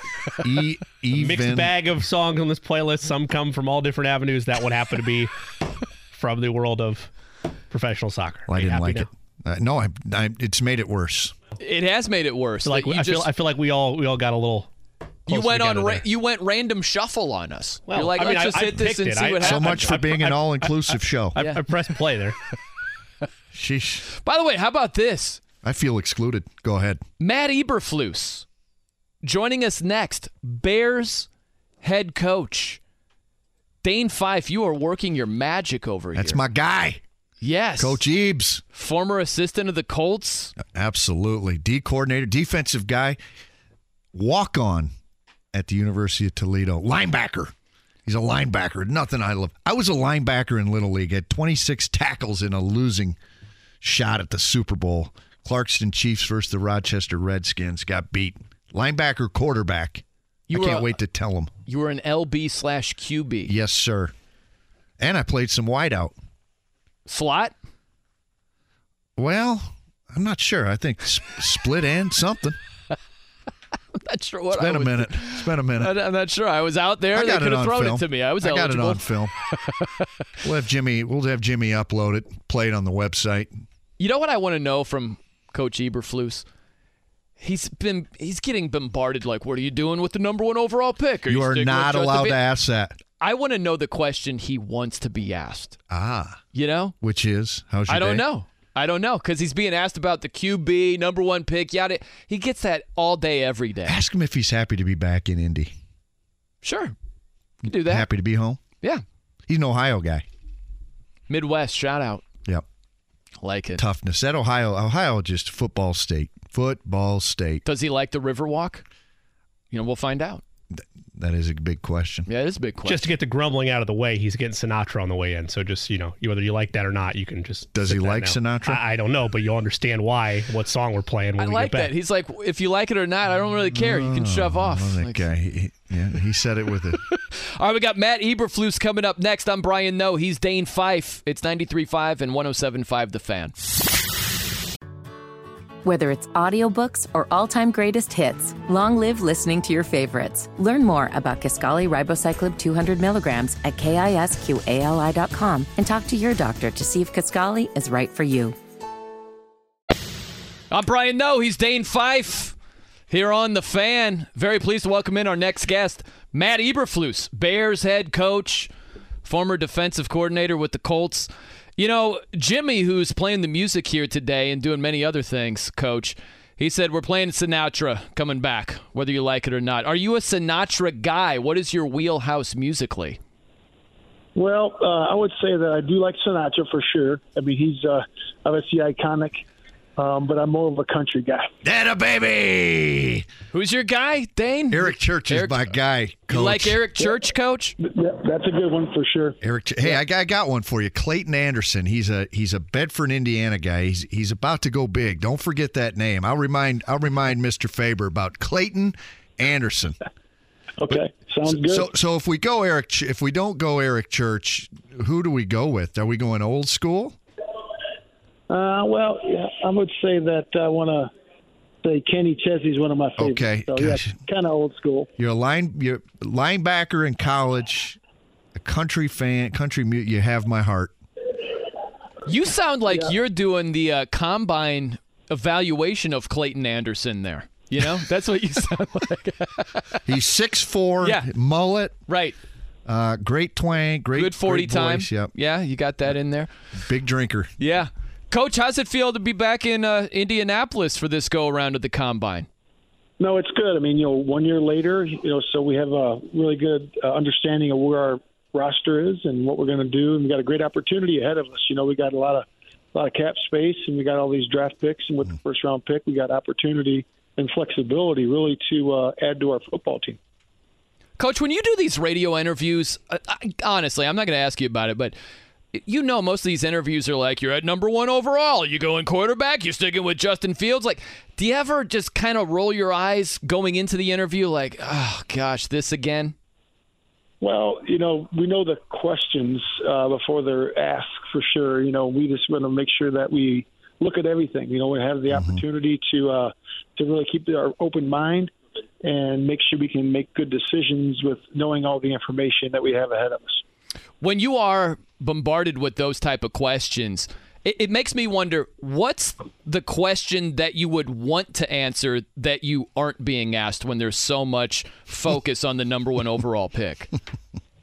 Yeah, that's a good question. I would just say that the culture of our team, how good it was last year, obviously going through adversity, we were close in a lot of games, but our guys, and a credit to our players, a credit to our coaches, a credit to the staff, the support staff that really just did a great job of having a mindset of a great attitude every single week and working together to build that culture.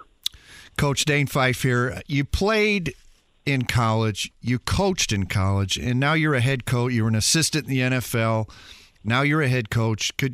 What is the biggest difference in college in terms of coaching than it is the NFL?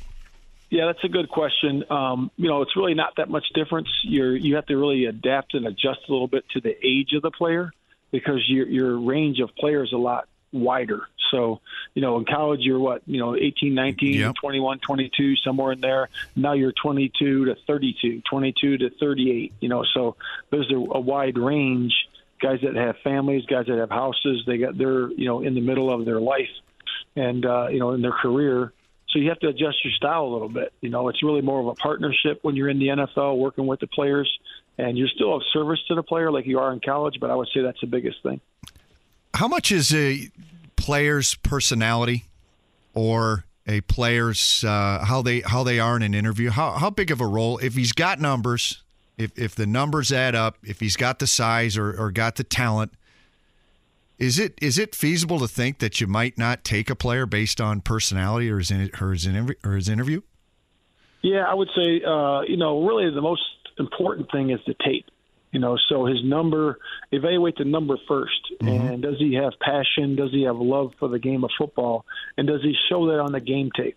That's number one. Then secondly, does he show it in practice? Because guys that love football, they love it in practice as well as they love it in the games. And that shows because you can't cheat the game. How you practice is how you play. And then you move from there and you say, okay, hey, is he a teammate that we can work with him? He can be working well with others. His team ability is good. And then from there, you make your choice, but he has to first and foremost love the game and have passion and show that on the game tape. Can you tell when a player doesn't love the game, Coach? Yeah, that's easy to see. Gosh, it's easy to see the other side, too. It's easy to see the love, too. You can see it. It just jumps off the tape. Yeah. What do you love most about the Combine here, the week that is? Yeah, I just think it's really a chance for us to get to know the players better. And, again, this is just one small part of it. Obviously the medical here is the most important thing, but, get a chance to spend 20 minutes, 30 minutes with the guys and get a chance to know them a little bit better. Then we're going to take our off-site visits to the pro days and get a chance to maybe go eat dinner with some of these guys and spend some more time. And this is just one piece of the puzzle. He's Matt Eberflus, Bears head coach, joining us here on The Fan. Coach, I think about the team that had the number 1 overall pick last season, the Jags, and they went from 3-14, and they were a playoff team this past season, had a plus 500 record. Do you see that possibly happening with the Bears? Same record, 3-14, but maybe making a jump and winning as many as 6 more games, maybe more in 2023. Yeah, this year we were super close in a lot of games. We were 1-7 in one-score games, and we were very competitive against a bunch of good football teams. And keep adding talent, and one more year in the system to develop these young guys that we have. And then just keep moving forward. And we're excited about onboarding this whole group of guys that we got coming in free agency in the draft. So it's going to be a big process for us. We got a lot of work ahead of us in this 58 days before the draft. So a lot of work. So we're excited about that.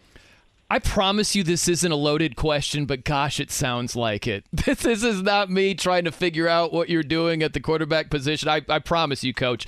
Just when you look at the roster as it is right now, who are some of the players that you're most excited about being back with the Bears in 2023 and seeing what they can do?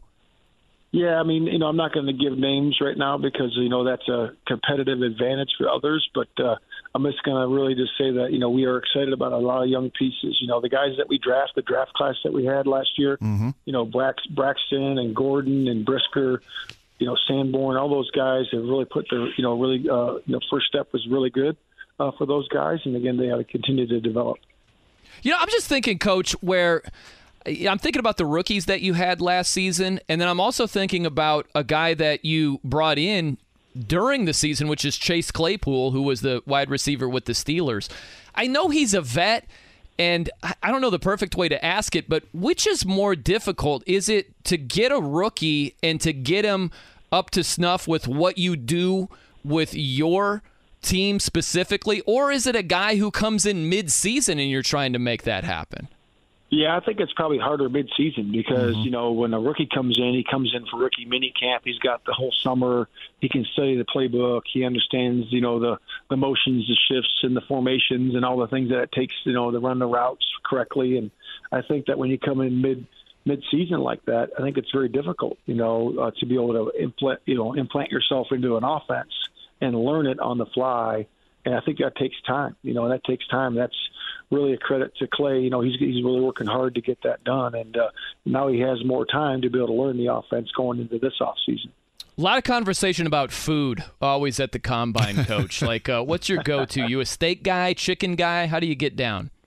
I am not. I'm more of a seafood guy. Okay. I'm more of a seafood guy, and I really don't. I stay away from the red meat most of the time. Not bad. So fish, scampi, what do you do? Yeah, I like fish. Of course, I like, the white fish, different various types of white fish, sea bass, all that. So I like that. Very nice. Well, Coach, thanks for taking some time today. We really enjoyed it. Enjoyed the Combine week and hope you get a lot of good work done. Thank you, Coach. All right, fellas. Thanks for having me on. Yeah, thank you. There he is, Matt Eberflus, Bears head coach, former Colts defensive coordinator. Very nice. And boss of my former college roommate, and current Chicago Bears sports information director, Mr. Brandon Faber. Very nice. Did you tell him you'd give him a shout-out? I did. Thank you, Brandon. Brandon, I will shout you out. Just make it happen, buddy. Very nice. He's a big Buckeye fan. He's a Hoosier. He graduated from Indiana in 9 years, but he's a big Buckeye fan. He likes to do the OH. Man, speaking of OH, Justin Fields, their quarterback, I would be floored. I really would, Dane, if Justin Fields is not their quarterback this next season. I just don't see that happening. There's a lot of speculation. They're going to trade him, go with the rookie. I just don't see that happening. The other thing, and I keep harping on this, is Justin Fields can take a beating and still be there for the next game for the most part. I know he missed a little bit of time with the shoulder injury, but that was toward the end of the season and all that type of stuff. But he has taken a beating, and he's been coming back. And I hope that Bryce Young can do the same thing. But you have got to keep that in mind when you're evaluating which quarterback you're thinking about going with for the future. Like, can you see Bryce Young taking the same beating that Justin Fields has taken? No, and I can't see the Chicago Bears. Once again, I don't even think they're going to take a quarterback no matter where they trade. And the reason is because, like Coach Eberflus said, they're not far off. They had how many? 7 one-possession games, I think is the way they put it. Mm-hmm. And I felt the same way watching the Bears. They are not far off. And Justin Fields, to me, isn't their problem. I think Justin Fields is part of the solution. And I think if you bring in another quarterback, first of all, if you bring in a rookie quarterback, it's going to create a controversy. Do you really want that controversy? It may work out, but do you really want that controversy when you've got a guy that is more of the solution than the problem in Justin Fields? I think 2 things. I'm going to slightly disagree with you. Bring it. Let's go. How about wholeheartedly disagree? I'm going to slightly disagree with you. I'm going to wholeheartedly disagree with you, but then I'm going to offer an olive branch. Okay. And we're going to mend fences here. Okay. I read a lot of stuff about, it wasn't that bad for the Bears this past season. No, it was. They're freaking terrible. They're the number 1 overall pick for a reason. Yeah. They were the worst team in the NFL. Yep. But what's interesting is... So you think they are far off? No, I don't. Okay. But that's where I'm going to mend fences and offer an olive branch. I'm sorry. I'll let you talk. Yeah. If you look at Justin Fields, he's such a highlight reel. The Bears made you say, whoa. Justin Fields made you say, whoa. It's almost like the 4th of July watching some beautiful fireworks, like, ooh, right? Yeah. Jimmy ballroom dance. Sure, if you like. Yep. And I think because they produce those highlights, it sort of seduces you into thinking they're not that far off. But I think although they are, quick turnarounds happen all the time in the NFL. Mm-hmm. I would just kind of phrase it a little bit differently personally. I think 2022, they were collectively bad. Well, their record shows it. Yeah, they're bad. But quick turnarounds happen all the time. Jacksonville went from 3-14 to a 9-8 team that won their division. Look at the Bengals. The Bengals 3 seasons ago, they're 4-11-1, and then the next year they almost win the Super Bowl. You know what I mean? So quick turnarounds. The Bears have been, one of the worst, but so where is your disagreement that the Bears stunk or the Bears? I think they were worse in 2022 than some people put it. Yeah. But I think although they were bad in 2022, your olive branch is they have a chance. Yeah, things can turn around quickly. You see this life in the NFL. I did not feel like that was an olive branch. I still feel like I'm on the defensive. My blood pressure feels like it's up. My nose is getting hot. The heart is racing. You can feel it. I feel like I want to take this orange football and bounce it off. Maybe, I don't know, start with your shoulder as a shot across the bow to say don't do that crap again. Shot, don't. Next one's coming for your nose. Don't you disagree with me like that again, huh? Well, it's just the olive branch. I don't feel it. You feel the disagreement more than the love. I could use some Jimmy interjection here because I'm hurting. Yeah. I'm angry. Now, Jimmy, I'm making Jimmy mad too with, It was an olive branch, but it had thorns on it. That's the problem. So. Jimmy's just excited because we had some space to fill with Coach Eberflus rather than listen to us. That's true. Go back and forth. Jimmy was like, so he's on my side. Guest? Nice. Yep. Fan of that. Love it. Jimmy. All right, coming up next. Will it be Uncle Mo or Letdown City? We'll investigate. I'm Brian Noe. He's Dane Fife. It's 93.5 and 107.5 The Fan. Yeah, it was just...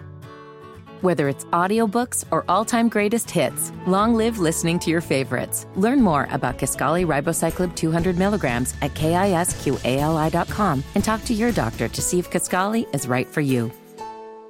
Telling Dane I've been to a couple of country shows. Not a ton. You're a country guy. I've seen Brad Paisley. By the way, Brian Noe and Dane Fife here with you on The Fan. I've seen Brad Paisley. He was a shredder, man. I was telling you, he could be a metal guy. BP, Brad Paisley. Watching him in concert, and he's going for it, man. I like the fact that Coach Eberflus was very open with his music preferences. Kenny Chesney. I'm a Sinatra guy, is what he told us. Yeah, I think you coaxed him into that. He was just open. I think he was open before we started asking him draft questions. Yeah, exactly. He felt like he needed to answer right because he knew that Jimmy was listening. Maybe that's the case. In this city, you don't mess with that man that sits across from us. No. I mean, also in his defense, there's two iconic songs about the city that he lives in right now by that artist. So it's hard to, my kind of town in Chicago, it's tough to go against old Blue Eyes there. Jimmy kind of has that old school middle linebacker look of he could be Singletary. He could. Easily Singletary. Yeah. I was thinking more Dick Butkus. Urlacher. Well, yeah, I think Urlacher. Maybe a Hunter Hillenmeyer. Remember him from Vanderbilt? I do. I'm Yeah. thinking some of the all-time greats. Yeah. I don't think he's got the speed on the end of maybe an LT, Lawrence Taylor. No. Or a Derek Thomas, one of his heroes. Yeah, Indeed. That's true. Love DT.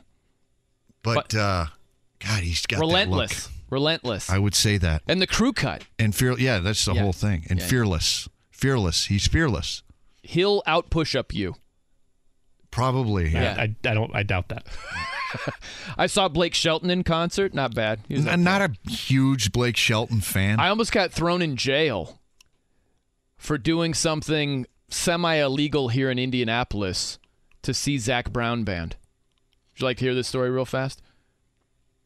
Extremely fast. Do tell.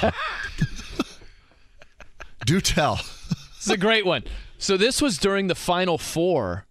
I'd have to go back and look at the year. Duke won the national championship. It was the year Wisconsin beat an undefeated Kentucky in the Final Four. And who was the fourth team? Your Michigan State Spartans. Were they? Got blown out by Duke. That's right. They did. You know what's funny is 2015. I was doing a show. I was doing a radio show that night in Indy. And when the show was done, I hightailed it over to the arena to catch the second half of Kentucky and Wisconsin. So I didn't see the first game. You didn't want to see that. You did not want to see that. We got shellacked. So after the Final Four, those two games, Zach Brown was playing a free concert. Yeah. And so I'm like, well, I'd like to see the free concert, you know. If it's free, it's see me. if he can bang. Yeah. Rock out. Right? And so I go there, and they're like, park's closed. We're not letting anybody else in. Wow. I'm like, what? I had in my mind it's a free show. I just want to catch a couple of songs, and I'm good. Yeah. They're like, no, park's closed. Can't go in there. So it was my mission in life, Dane, to get into this show. Are you by yourself? Yeah, I actually met up. I can't remember if this was the night of the games. Might have been a different night. Yeah. I met up with some friends to grab dinner. Okay. And we all went our separate ways. Yeah. And so I'm like, what's going on here in the park? It's free concert? Cool. They're like, nope, park's closed, can't go in there. So I'm like, I got to find a way in. It's like Wally World. Got to find a way in, Dane. So I go to the opposite side. Maybe the guy on the other side is cooler. Right. I don't know. Just a nicer fellow. Yeah, so I go there. Same thing. Park's closed. Jeez, Nobody they else stuck can come to their in. guns. It's good communication. Sticking to their guns, you know. High security over here. So I said, well, what would happen if you, broke in and were busted? And he's like, they'd probably throw you in jail. I'm like, maybe for the night or something. So I'm like, okay, stakes are raised, but let's do this. So I go around the perimeter. I'm scoping it out. Yeah, you're casing the joint. Tarps all around it, all around the perimeter. Just when I'm looking for the perfect area, there are people everywhere where no one is around. I'm about to hop this fence, and I don't know what happened. The lights kind of shift, and I'm dead serious. I see this guy on the other side of the fence sitting like on a lawn chair, just looking at the fence, just in case some Nimrod like me hops the fence to see the free show. I would have been busted immediately. I was like, it's time to abort this mission. You didn't even try? You gutless, low life. Are you kidding me? Do you speed when the cops are around? Unfortunately, Jimmy knows this. Coach does. I pass cops speeding. I did that one time and got pulled over immediately. Yeah, I don't know why. Same here. I think I passed the slow drive. It was slow guy left lane. I passed the cop going in the right lane like maybe it'll be okay. It wasn't. I did the same thing. The guy is a cop. It was a pickup cop. He's driving a pickup. A white pickup. Gosh. Thank God he let me off. Because come on, cops. Man. Are we driving pickups now? Is that where we've come? That's great. We don't even have all-wheel drive. All right, we'll get to the Hoosiers momentarily. Riding Uncle Mo? Are we seeing maybe a letdown tonight against the Hawkeyes? We'll get to Mike Chappell coming up next. Our weekly visit, Fox 59, CBS 4. Very much looking forward to that. Keep it locked right here. You've got Brian Noe and Dane Fife on 93.5 and 107.5 The Fan. Oh, what's going on, everybody? Hope you're enjoying your Tuesday afternoon. Brian Noe and Dane Fife with you here on The Fan. Man, I see you're working through that apple real fast with those fangs, you used on the Iowa player. Apple number 2. Yeah. You're powering through Honeycrisp. First one tastes like WD-40. It was. I go Gala myself. Makes you too gassy. Unless you like that kind of thing. If you like flatulence, go Gala. Michigan? You go Michigan apples? If I can, no question. Yeah. If I can. No question. What's at the top of the apple chain? Michigan or something else? Honeycrisp, Michigan. Okay. It's an easy one. Hey, let's welcome in Mike Chappell, Fox 59, CBS 4, to the conversation. Mike, before we get to the Combine, the Colts, all that good stuff, ball, apples. Are you an apple guy? Do you have a brand, a certain kind that's at the top of your Apple food chart? You mean my laptop? Oh, boy. Well, see, you're talking to somebody who's got a very small window of knowledge of things, and I'm in my own world. Fruit, Mike. Yep, yeah. Fruit. No, I'll stick with my Apple MacBook Air and let you guys worry about the fruits. I'm not an Apple guy. So I'm an Apple guy because I'm sitting here typing, but I'm not an Apple guy nutrition-wise. Hey, fair enough. No problem with that. Mike. Nothing wrong with that at all. I derailed your train of thought. You didn't derail anything. I was thinking about a fruit follow-up, but I'm like, no, I don't want to send him over the edge. I'm curious. Is it oranges? Is it bananas? It's funny. When I interviewed, I was a sports editor at Anderson for a long time, and then I interviewed at the Star to be a sports writer back in '84. And one of the questions was, what does SEC mean? Uh-huh. And I put Southeastern Conference. Well, what they wanted was the Securities and Exchange Commission. So it just tells you how my brain's wired. I would agree with that. I think you got hired on the spot. They give you the job right there. Yeah. All you did was you just screwed up Brian's icebreaker. That's what you really did. No, it's all so much for the icebreaker. Hey, Mike, so Combine Week, baby. What do you have your eye on the most? What are you most interested in regarding the Combine? Quarterback. Nothing else matters. Mm-hmm.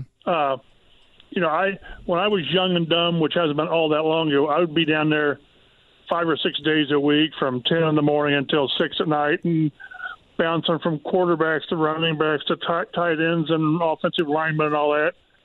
And now it's all about what they're doing with the top 4 pick, and will it be Bryce Young or C.J. Stroud or Levis or whatever, and to spend time down there to wondering, well, with the 3rd round pick, are they going to get an offensive tackle or a receiver?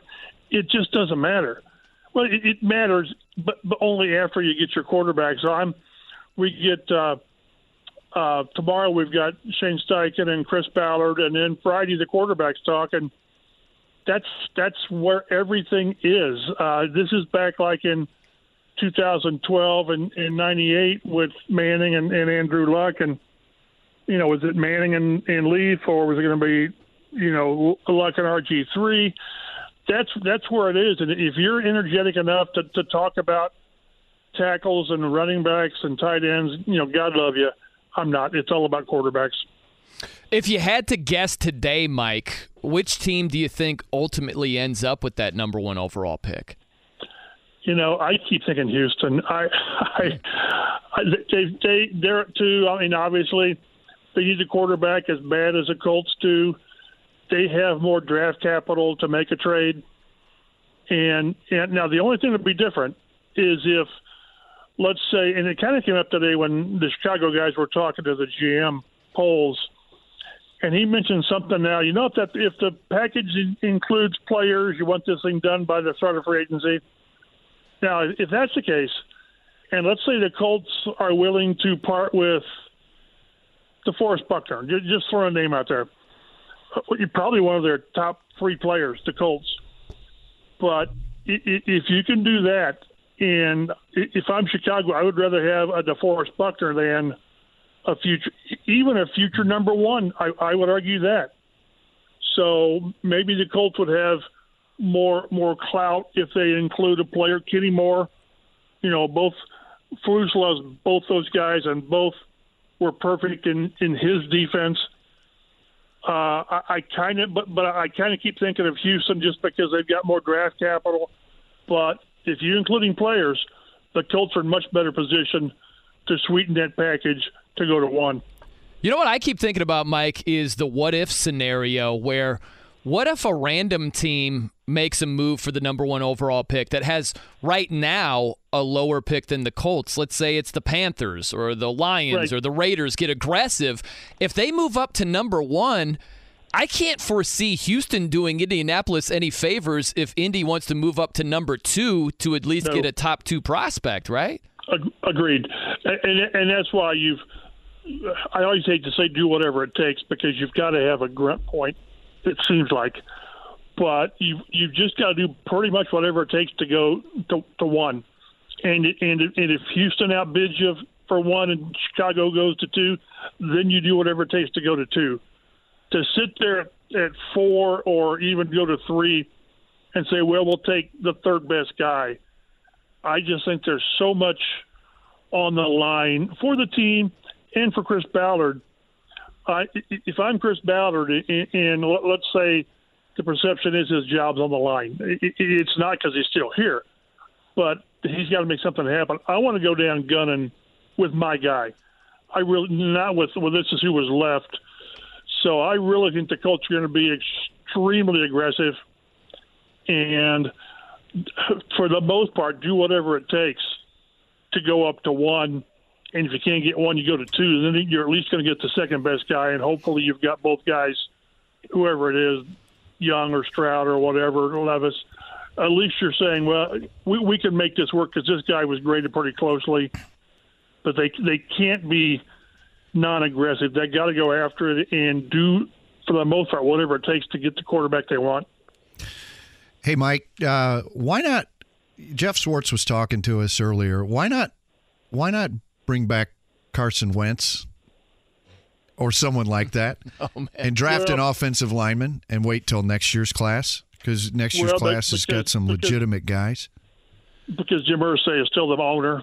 Yeah, and Chris, you feel like Chris Ballard's, if is potentially on the line here, got to get it right. Yeah, in normal situations, maybe Chris would be open to that, and that's a big maybe. I think he was a lot more on board with Irsay getting rid of Wentz than Frank was. From my talks with Jim Irsay, I'm telling you, there's a better chance of me playing quarterback next year than Carson Wentz. Well, if you get hurt, Jimmy Cook's a QB. That's not good.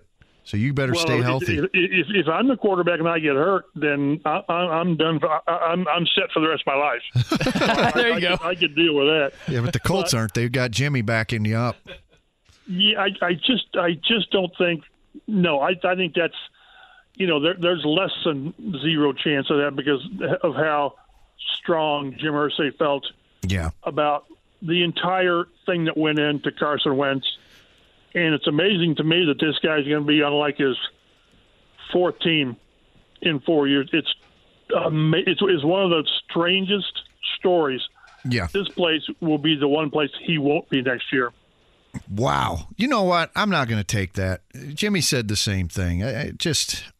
He's got his home base here. Like the Pacers bringing in George Hill. Do they have to take on some kind of contract of Carson Wentz or what? No. He's a free agent. Right. So any other player, it would work because, okay, he's shown he can play the position okay, sometimes better than okay, and he's not going to cost you anything. No.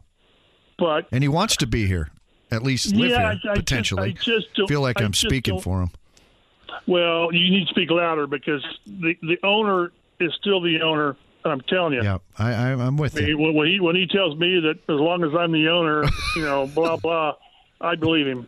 Some things that he sort of isn't that firm on, some things he is. It won't happen. I never say, I try not to say it'll never happen. It'll never happen. Hey, Mike, do you think that the Colts are in a position where they can be honest with themselves? Meaning this, let's just say they like Bryce Young a lot, but they don't love him enough to make a power play and move up from 4-1, knowing the price tag that's involved there. Do you think they can be honest with themselves and say, this isn't the moment right here, right now to make that move? We go veteran route for one more year and think to next season for a QB. Can they be honest with themselves knowing the recent history of failed veteran quarterbacks? No, I because it is about timing, and I could argue that one of the reasons that they've gone this veteran route the last 5 years is because they really didn't have a lot of better options to get young. They really didn't. To get younger at the position, it just wasn't there. Well, this year you're at 4, and there's 3 guys that most people believe are so-called franchise guys at differing strengths, but to push it another, first the fan base would revolt, which I don't know how much you put into that. If you're the owner, you hate that, but I just think this is the time, and it's about timing. I go back to, remember in 2012, the Colts were the year before they were whatever it was, 2-14 or 3-13, and who's there waiting for them? Andrew Luck. Well, the next year, Kansas City does the same thing. They're 3-13, whatever, and they got Eric Foster, a left tackle. Yeah. So it's about timing. This is the time. I tell you, I like Derek Carr. Of all the guys they brought in the past, he might be the one to me that will be the most attractive as far as what he can do. They can't do it. They simply cannot recycle again. They can't. And the draft gives them the chance, and it's always risky. I mean, it's probably 50-50 on top 10 quarterbacks taken, but you simply have to roll the dice and take the guy you really like and then build the roster around him and just hope that it's the right guy. It's funny, Mike. I was thinking that the Colts are basically the exact opposite of the Jets, where the Colts have had all these veteran quarterbacks, so they want a rookie. And the Jets have had all these rookie quarterbacks that have washed out, and they're looking for a veteran. It's just funny how the recent history impacts your current decision-making. That's often how it works, though. And that's the problem. If you swing and miss on a running back or a left tackle, it hurts you, or a wide receiver high in the draft, it hurts you. If you miss on a quarterback in the top 5, it just sort of paralyzes you because – it takes you a couple of years to realize he's not the guy. So then you're wasting those players' careers for 2 years. And then you have to reset again. And here the Jets are resetting for a third time in 6 years, whatever it is. It just your roster's getting older, your good players are getting older, and you're just wasting really good time and players.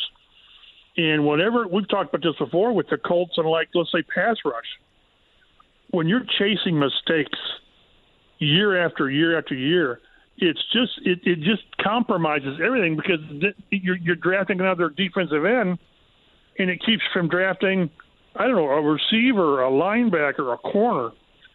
So at certain positions, when you miss, it's just beyond the player. It's the time you put in. It's sort of the money, sort of. I mean, but with draft picks now, the money's kind of not what it used to be. But it's the time and having to reload again. It's just not the way. And I would argue that the way they've gone, the Colts, with these veteran guys, they've been, right around 500. A couple of playoff jobs, one with Frank, with Phillip Rivers. But you don't grow.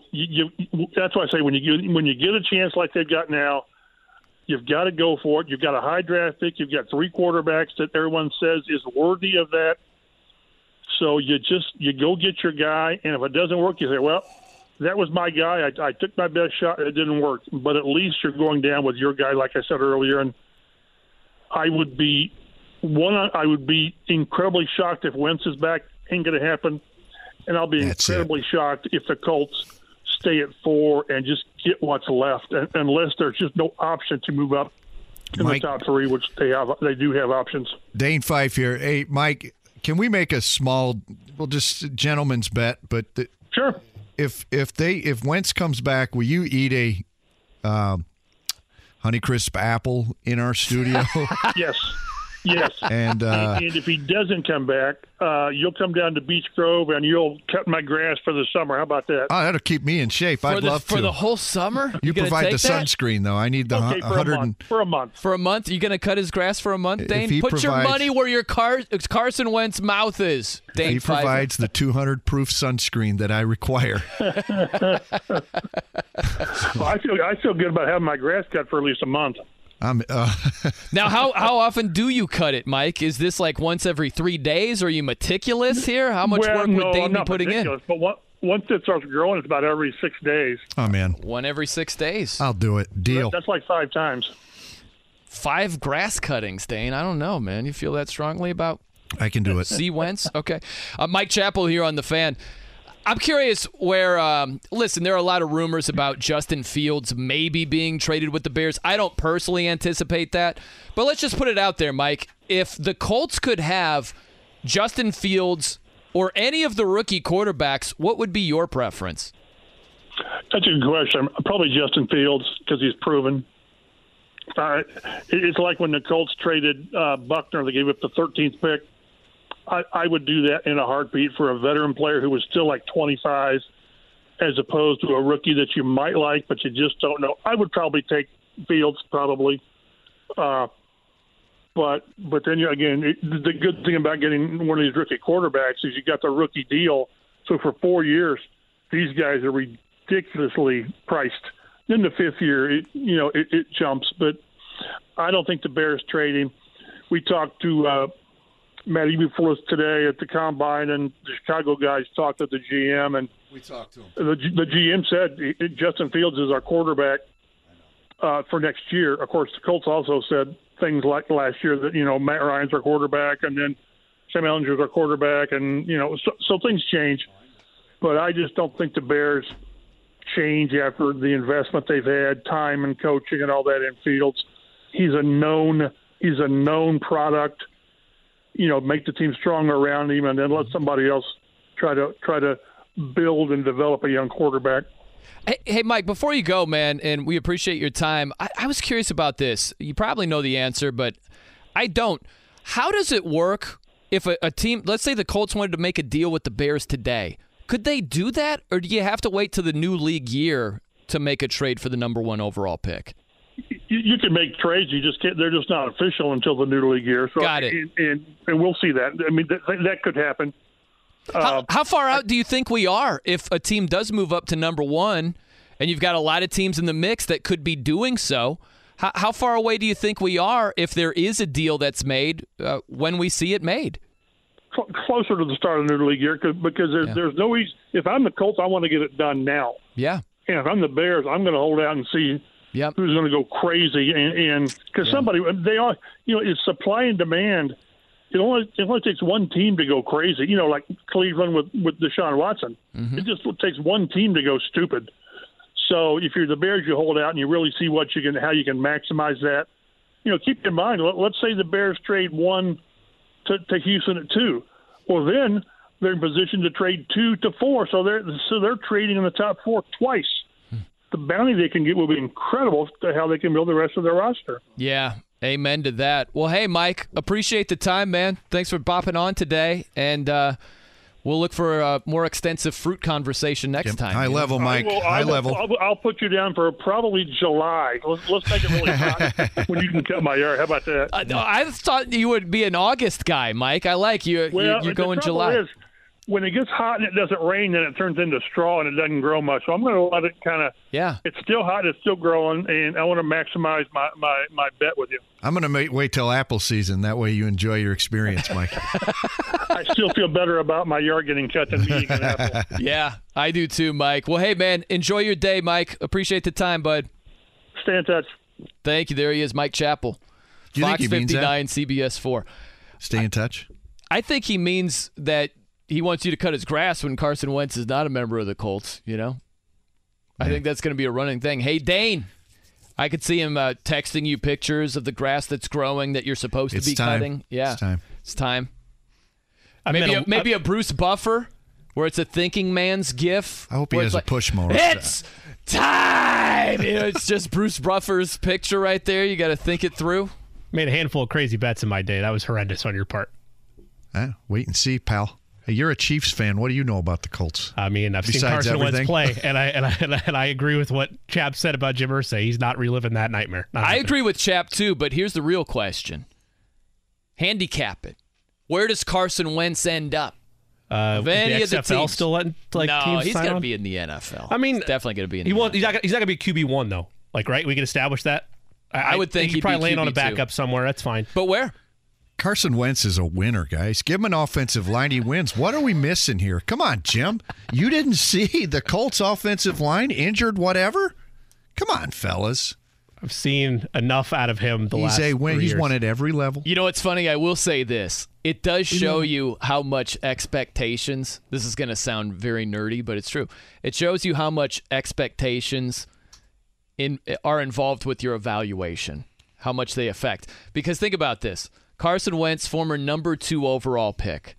He puts up almost identical numbers last season as Taylor Heineke, who is not a former number 2 overall pick. And so you look at Carson Wentz and you're like, this guy sucks. He's trash. And you look at Taylor Heineke and you're like, not bad. You see that come from behind win against the Colts? Look at him just will that team into the end zone when they needed it most. Fly by night. This would never happen.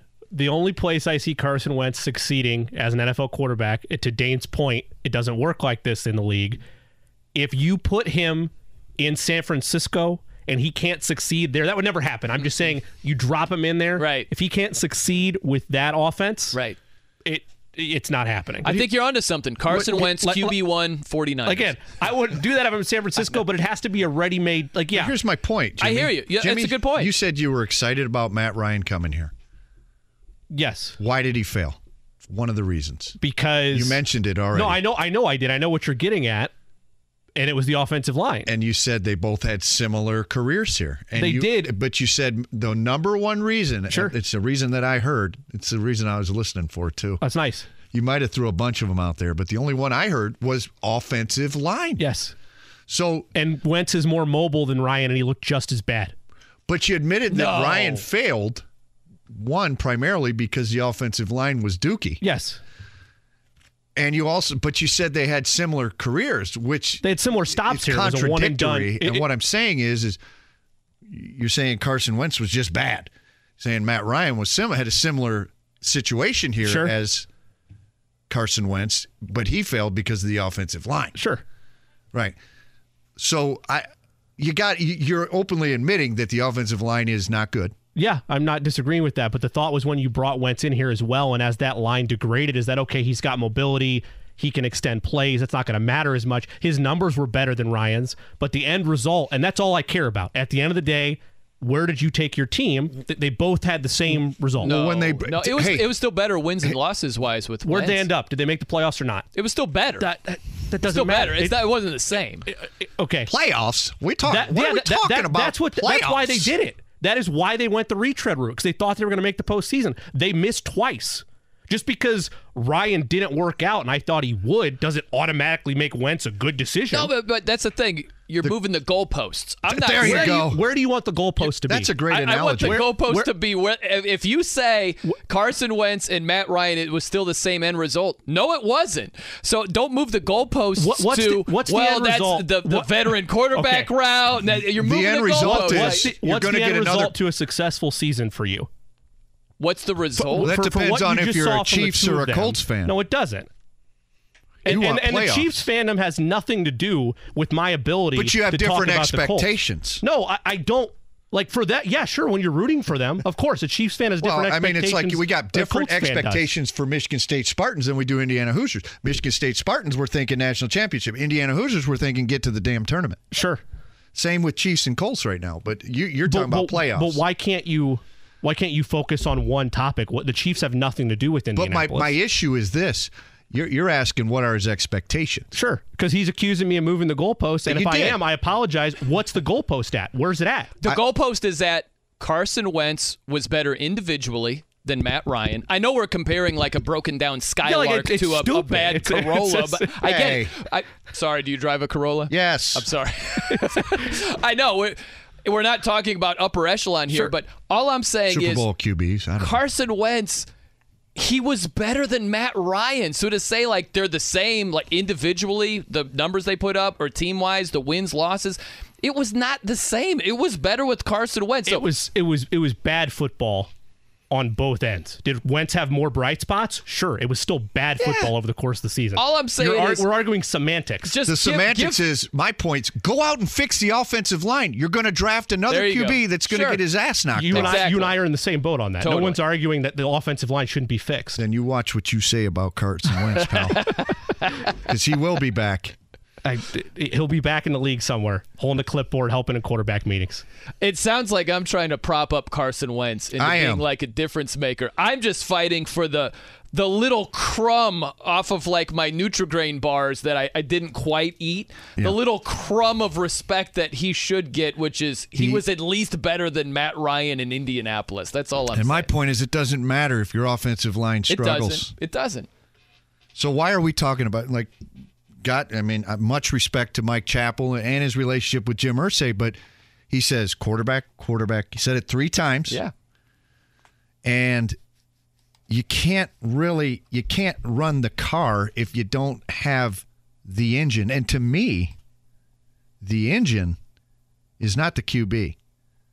The engine right now is the offensive line for those ponies. Well, look, man, I'll bring another quarterback up. Look at Russell Wilson in his Seattle days. He compensated for a weak offensive line for years. If you have a truly special quarterback, yes, you can compensate now why do for we an call underperforming O-line. You can't. Carson Wentz couldn't do it. Matt Ryan couldn't do it. But the special quarterbacks, they can. I'm with you. So you put Tom Brady, if you put Tom Brady behind that Colts offensive line, Super Bowl winning Tom Brady. Right. Or Super Bowl winning Peyton Manning.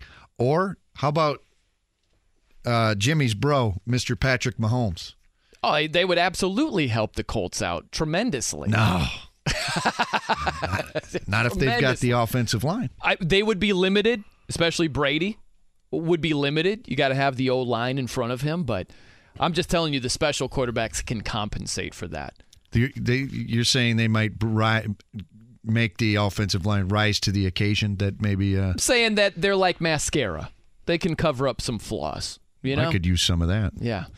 That's where I get Jimmy back in my good graces over here, is that, Carson Wentz wasn't special enough to compensate for an underperforming offensive line. That's why they have to try to get better than Carson Wentz, why they're not going to run it back with that guy.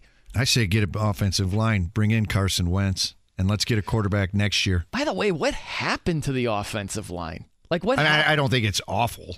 I'm not saying it's just weird. Like they've got dudes. Quentin Nelson is fantastic. Like, how did that line with Kelly, with Smith, with Quentin Nelson. How was it that underperforming this past year? It was weird. Freaking weird. It's a cohesion issue. I don't think it's a talent size. It's a cohesion issue. Knick-knack injuries keep you out, day, two. To me, it seems more like a cohesion. Yeah. What's funny, too, is that we look at different positions and evaluate them in ways like think about quarterback. If a quarterback underperforms, we're just like, what the hell? What happened? Guy's terrible. What is he, drunk? Yeah. But has he been drinking? But an offensive line, we just look at it like it's supposed to be the same every single year. That's exactly right. I mean? Yeah, they're just big, meaty guys. Yeah. They should be the same every year. They just stand there and put their hands out. Sometimes offensive lines underperform as well. That's right. That's what I'm saying. All right, coming up next, Uncle Mo or Letdown City. And also, we didn't touch on this weird moment over the weekend. We just have to, in passing, touch on it. It was pretty interesting. We'll get to that. I'm Brian Noe. He's Dane Fife. It's 93.5 and 107.5 The Fan. Whether it's audiobooks or all-time greatest hits, long live listening to your favorites. Learn more about Kisqali Ribociclib 200 milligrams at KISQALI.com and talk to your doctor to see if Kisqali is right for you. You teased me. I thought you were going to go Hunger Strike, and you're like, nope. No, let's go with another song with Eddie Vedder singing here. Edward, he's good. Pearl Jam, Better Man. You a Chris Cornell guy? No. What? Soundgarden? He's tremendous with Soundgarden. I can do a little Soundgarden, but Ed Vedder, met him for a Bulls World Championship game he's singing the national anthem. Not sure what his intake was at that point, but he was so friendly, kind. Gave me a bro hug. I don't like that he's a Cubs fan. I don't either. I don't like. I don't like the Cubs fans. Cubs fans are like Notre Dame fans, if you want the truth. They're one and the same. No, I totally disagree with that. I guarantee you, if you find me one Notre Dame fan, Notre Dame football, we're talking, that's not a Cubs fan, I'll find you 1,000 that are. I would disagree with that also. And they're the guys that... Notre Dame fans are everywhere. They're nationwide. They're not all Cub fans. They're nationwide because maybe they probably went to Notre Dame and they sprawled across the nation. They don't give up that Cub They act fandom. the same. They just... Here's a Cub fan every year. This is our year. Gonna win it all. Regardless, they could be 30 games under 500. Jimmy, that's to me it sounds familiar. It sounds like a Notre Dame fan. Granted, it is similar. Not the same, but similar. There are some ridiculous expectations for Notre Dame fans, football-wise. I think Jimmy's on the phone with his girlfriend. Jimmy's like, please hammer these guys. Yeah, please. We'll let you on the air right away. Yeah, are we done yet? These guys. What's ridiculous about Notre Dame fans, and you know this is what drives me crazy about actual Notre Dame football fans, and I'm a diehard Notre Dame football fan. It's this we're Notre Dame and you're not vibe that you live. I understand. I don't live that vibe. I felt that when I walked in the room. No, that vibe has got to go, man. And it exists with a lot of fans. It's like, settle down, haven't won a title since '88. Let's cool it down here with we're Notre Dame and you're not. You shouldn't walk into a room and feel that, but you often do. Notre Dame football. I'll get you to the good side over here. You never will. How about your Hoosiers here, Dane? Are they riding Uncle Mo? Are they riding the momentum? Great performance against Purdue. Mackey Arena was hopping, and they went in there. Jalen Hood-Schifino put on a clinic. Career-high 35. You had sharp shooting from Galloway, from Kopp from the outside. You had Trace Jackson Davis with pinpoint accuracy with his passes. TJD. Still impacted the game, only scoring 10 points. Had the assists, had the rebounds, even though he had to take a seat because of the foul trouble, rested a little bit more than normal, still impacted the game. My question is this. They have Iowa tonight. Did they ride the momentum? Or, even though they're back at home, is this a rare letdown situation on our hands here after the emotional high do they not reach that emotional high tonight against the Hawkeyes? You know, there's a couple smaller side stories going on. Mm-hmm. We've got the Fran McCaffrey, who's become a show in and of himself.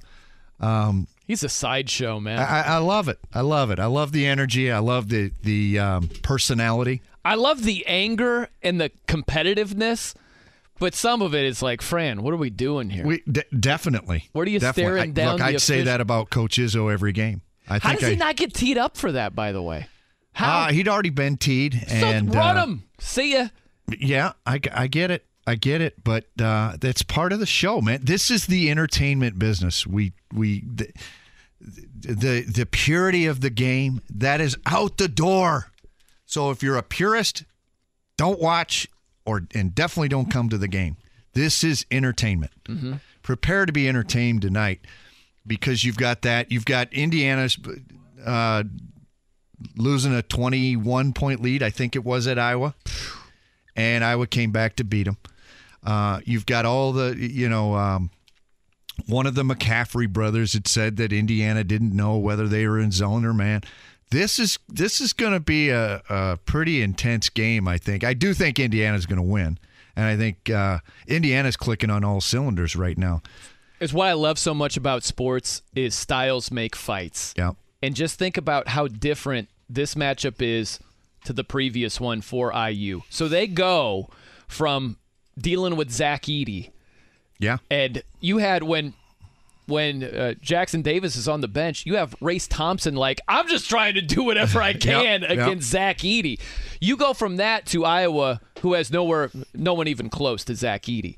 But what they do have is this thing called outside shooting that Purdue definitely did not have in the last game. The good news is they've stunk shooting on the road, has Iowa. What they do, they love to get out and run. It's probably the fastest paced team in the league. I don't know if the data shows it, but these guys get out and run. They want to turn you over and get out and run. Now, if they can find a way to knock down some shots, on the road, streaky, they'd be in good shape. Streaky. But, yeah, very. If you see Iowa at the end of that Sparty game tonight, ooh, baby. I feel like you're trying to bring out some. Oh no. No. If I was trolling, you'd know it. I think this is the third time of the Sparty mention of that game against Iowa the other day, and I'm not going to take that. I'm just saying, foul. Good Lord, foul. I agree. Lights out from three. But I think the Hoosiers win. I think they're overwhelming talent, overwhelming age and size and skill. This is a team that I've said all along can compete for a national championship based on the talent, size, and skill. It's a very talented team. I mean, Trace Jackson Davis coming back was a big deal. Race Thompson, fifth-year player. Miller Kopp, fifth-year player. Xavier Johnson, fifth- or sixth-year player. We going to see him tonight?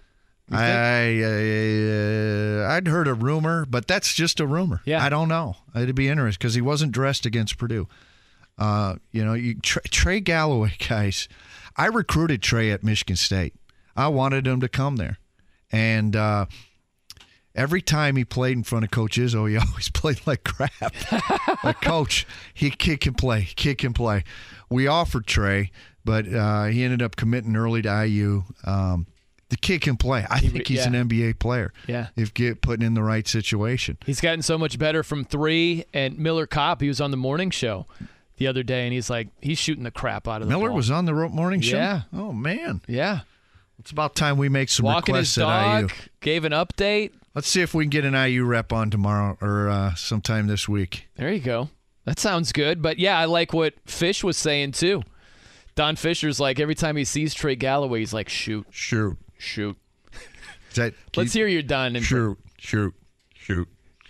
Don Fisher. So, do a Don Fisher saying he loves Gala apples. All right, guys, Don Fisher. I just love Gala apples. Is that any decent, Jimmy? I think it's pretty good. It was nice. Wow, that might be the nicest thing Jimmy's ever said to me. By the way, I got a tweet here. Jimmy will hate it, but it's the truth. So this is from Todd Furman. okay? Does some betting analysis and all of that. He just simply writes this. Bryce Young's true height, 5'10 and a half. Young listed at 6 foot 194 at Bama.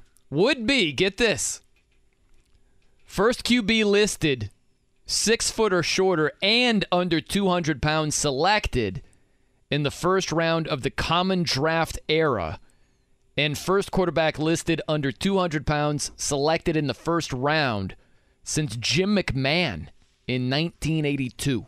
Remember how you accused me of manipulating things earlier? Ooh. Well, now I'm going to. Hey, any children listening to this, what Brian's been saying all day, if you're short, don't dream about being a quarterback. It's not possible. Particularly a first-round pick. That's what Brian's been saying. Totally wrong.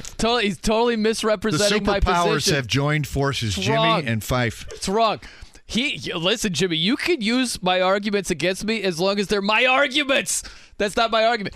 Russell Wilson, special player. He's short, but he's got a good frame. But he can take punishment. But he's not that short. He's short, though. Drew Brees, short, very good quarterback. But he's not that short. Doesn't have the slightest frame, didn't run as much, stayed upright a lot more. How about the tweet sent to all of us? Well, at least all of us. As a JRN Indy says, as a non-degenerate gambler, over or under 0.5 on Fran McCaffrey getting a T tonight. Over under 0.5 on Fran? This should be an over. Yeah, give me the over. Yeah. Should be. Like, think of this. Think if you are an official and you keep seeing Fran McCaffrey on repeat. It is on a freaking loop on SportsCenter. Him just staring down an official and not getting teed up. You want to talk about a short fuse? Right? This game could be the best game of the year tonight for various reasons. Yeah. If the Hawkeyes can make some shots and Coach McCaffrey can keep himself in the game through the second half, it's going to be a heck of a game. I expect 1 T. I expect 1 T also, yeah. But I think they need him in order to have a chance to win. They need Fran McCaffrey on the bench for the full game tonight. Maybe with 1 tech. We'll see how it works out. Oh, that's going to happen. Coming up next, we've got a couple of awkward moments that are still entertaining. We'll fill you in. I'm Brian Noe. He's Dane Fife. It's 93.5 and 107.5 The Fan. Whether it's audiobooks or all-time greatest hits, long live listening to your favorites. Learn more about Kisqali Ribociclib 200 milligrams at KISQALI.com and talk to your doctor to see if Kisqali is right for you. Oh, I'm Brian Noe. He's Dane Fife here on The Fan. We got to go rapid fire. We got a lot to do here. How about a couple of awkward moments, Dane? We didn't talk about how Purdue was attempting free throws right before the national anthem as IU was lining up across the free throw line. I loved that. That was hilarious, man. Well, look, the superstitious part, I'd imagine the 2 Purdue players that were taking their free throws needed to get that one last bucket.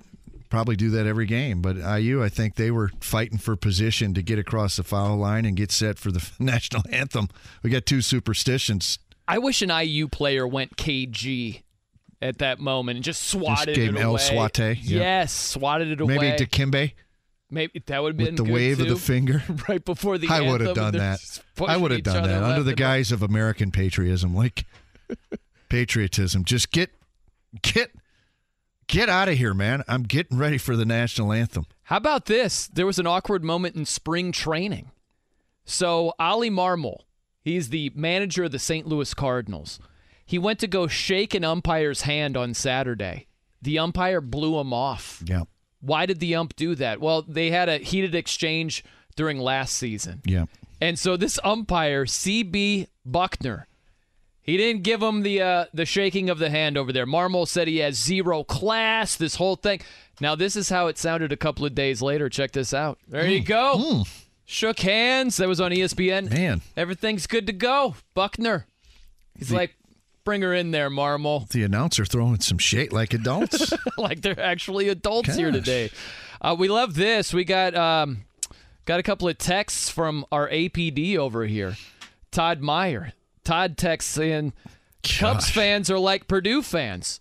I know, I'm both, and you both suck. Go Cubbies. He's talking about me and you. Yeah. You're not a Cubs guy, huh? Are you anti-Cubs? Would you go as far as to I'm say anti. that? I'm anti. I'd rather firmly anti-Cubs. But I'm a Tigers fan, A, and B.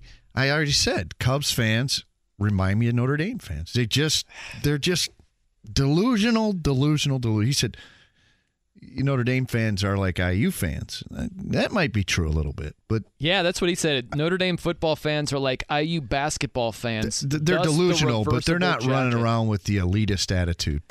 They're not going, you will work for us. See, now there are some things, like I've got thick skin. I can take a couple of slaps and figurative punches. I will not stand for you saying Notre Dame fans are just like Cubby fans. I can't do it. I can respect that. Hey, you're going to Butler tonight, huh? Butler, Marquette. Marquette, number 6 in the country. Shaka Smart, Thad Matta. I think it's going to be a heck of a game. I'm really excited. I hope I have a good seat. And I hope that St. Elmo's is listening. Could you guys maybe work me in before 4? Because I've got nothing to do for an hour. Yeah, nope, nothing going on this week. Jimmy, are you volunteering to hang out with me, or is that the number 1 as in 1 minute left? You tell me, Coach. Oh, hey, gladly. You're paying for Elmo's. I'm unemployed. You're not. I love the week of the Combine where you're like, St. Elmo's just off the street. Walk on in here, Dane Fife. We got a spot for you, man. We got a place here. That probably. Who wins tonight? Butler pull the upset? Butler supersonic upset. Yeah? Coach Matta. Jimmy, you have any picks today? Not enough time. Oh, no. Quick. Sorry, Jimmy. Why didn't you tell us? I did tell you. All right, let's see. You gave me the 1 minute sign. We're going to take IU -6 tonight. Jalen Hood-Schifino over 16.5. Homer pick. Trace Jackson-Davis over 22.5. Homer. Let down position. They don't cover. Boo. Good stuff, though, Jimmy. I love that, man. I love that, Jimmy. The live countdown. JMV coming up next. I'm Noe. Dane Fife. Tremendous job, man. I felt like I did well. Keep it locked here on The Fan. Whether it's audiobooks or all-time greatest hits, long live listening to your favorites. Learn more about Kisqali Ribociclib 200 milligrams at KISQALI.com and talk to your doctor to see if Kisqali is right for you.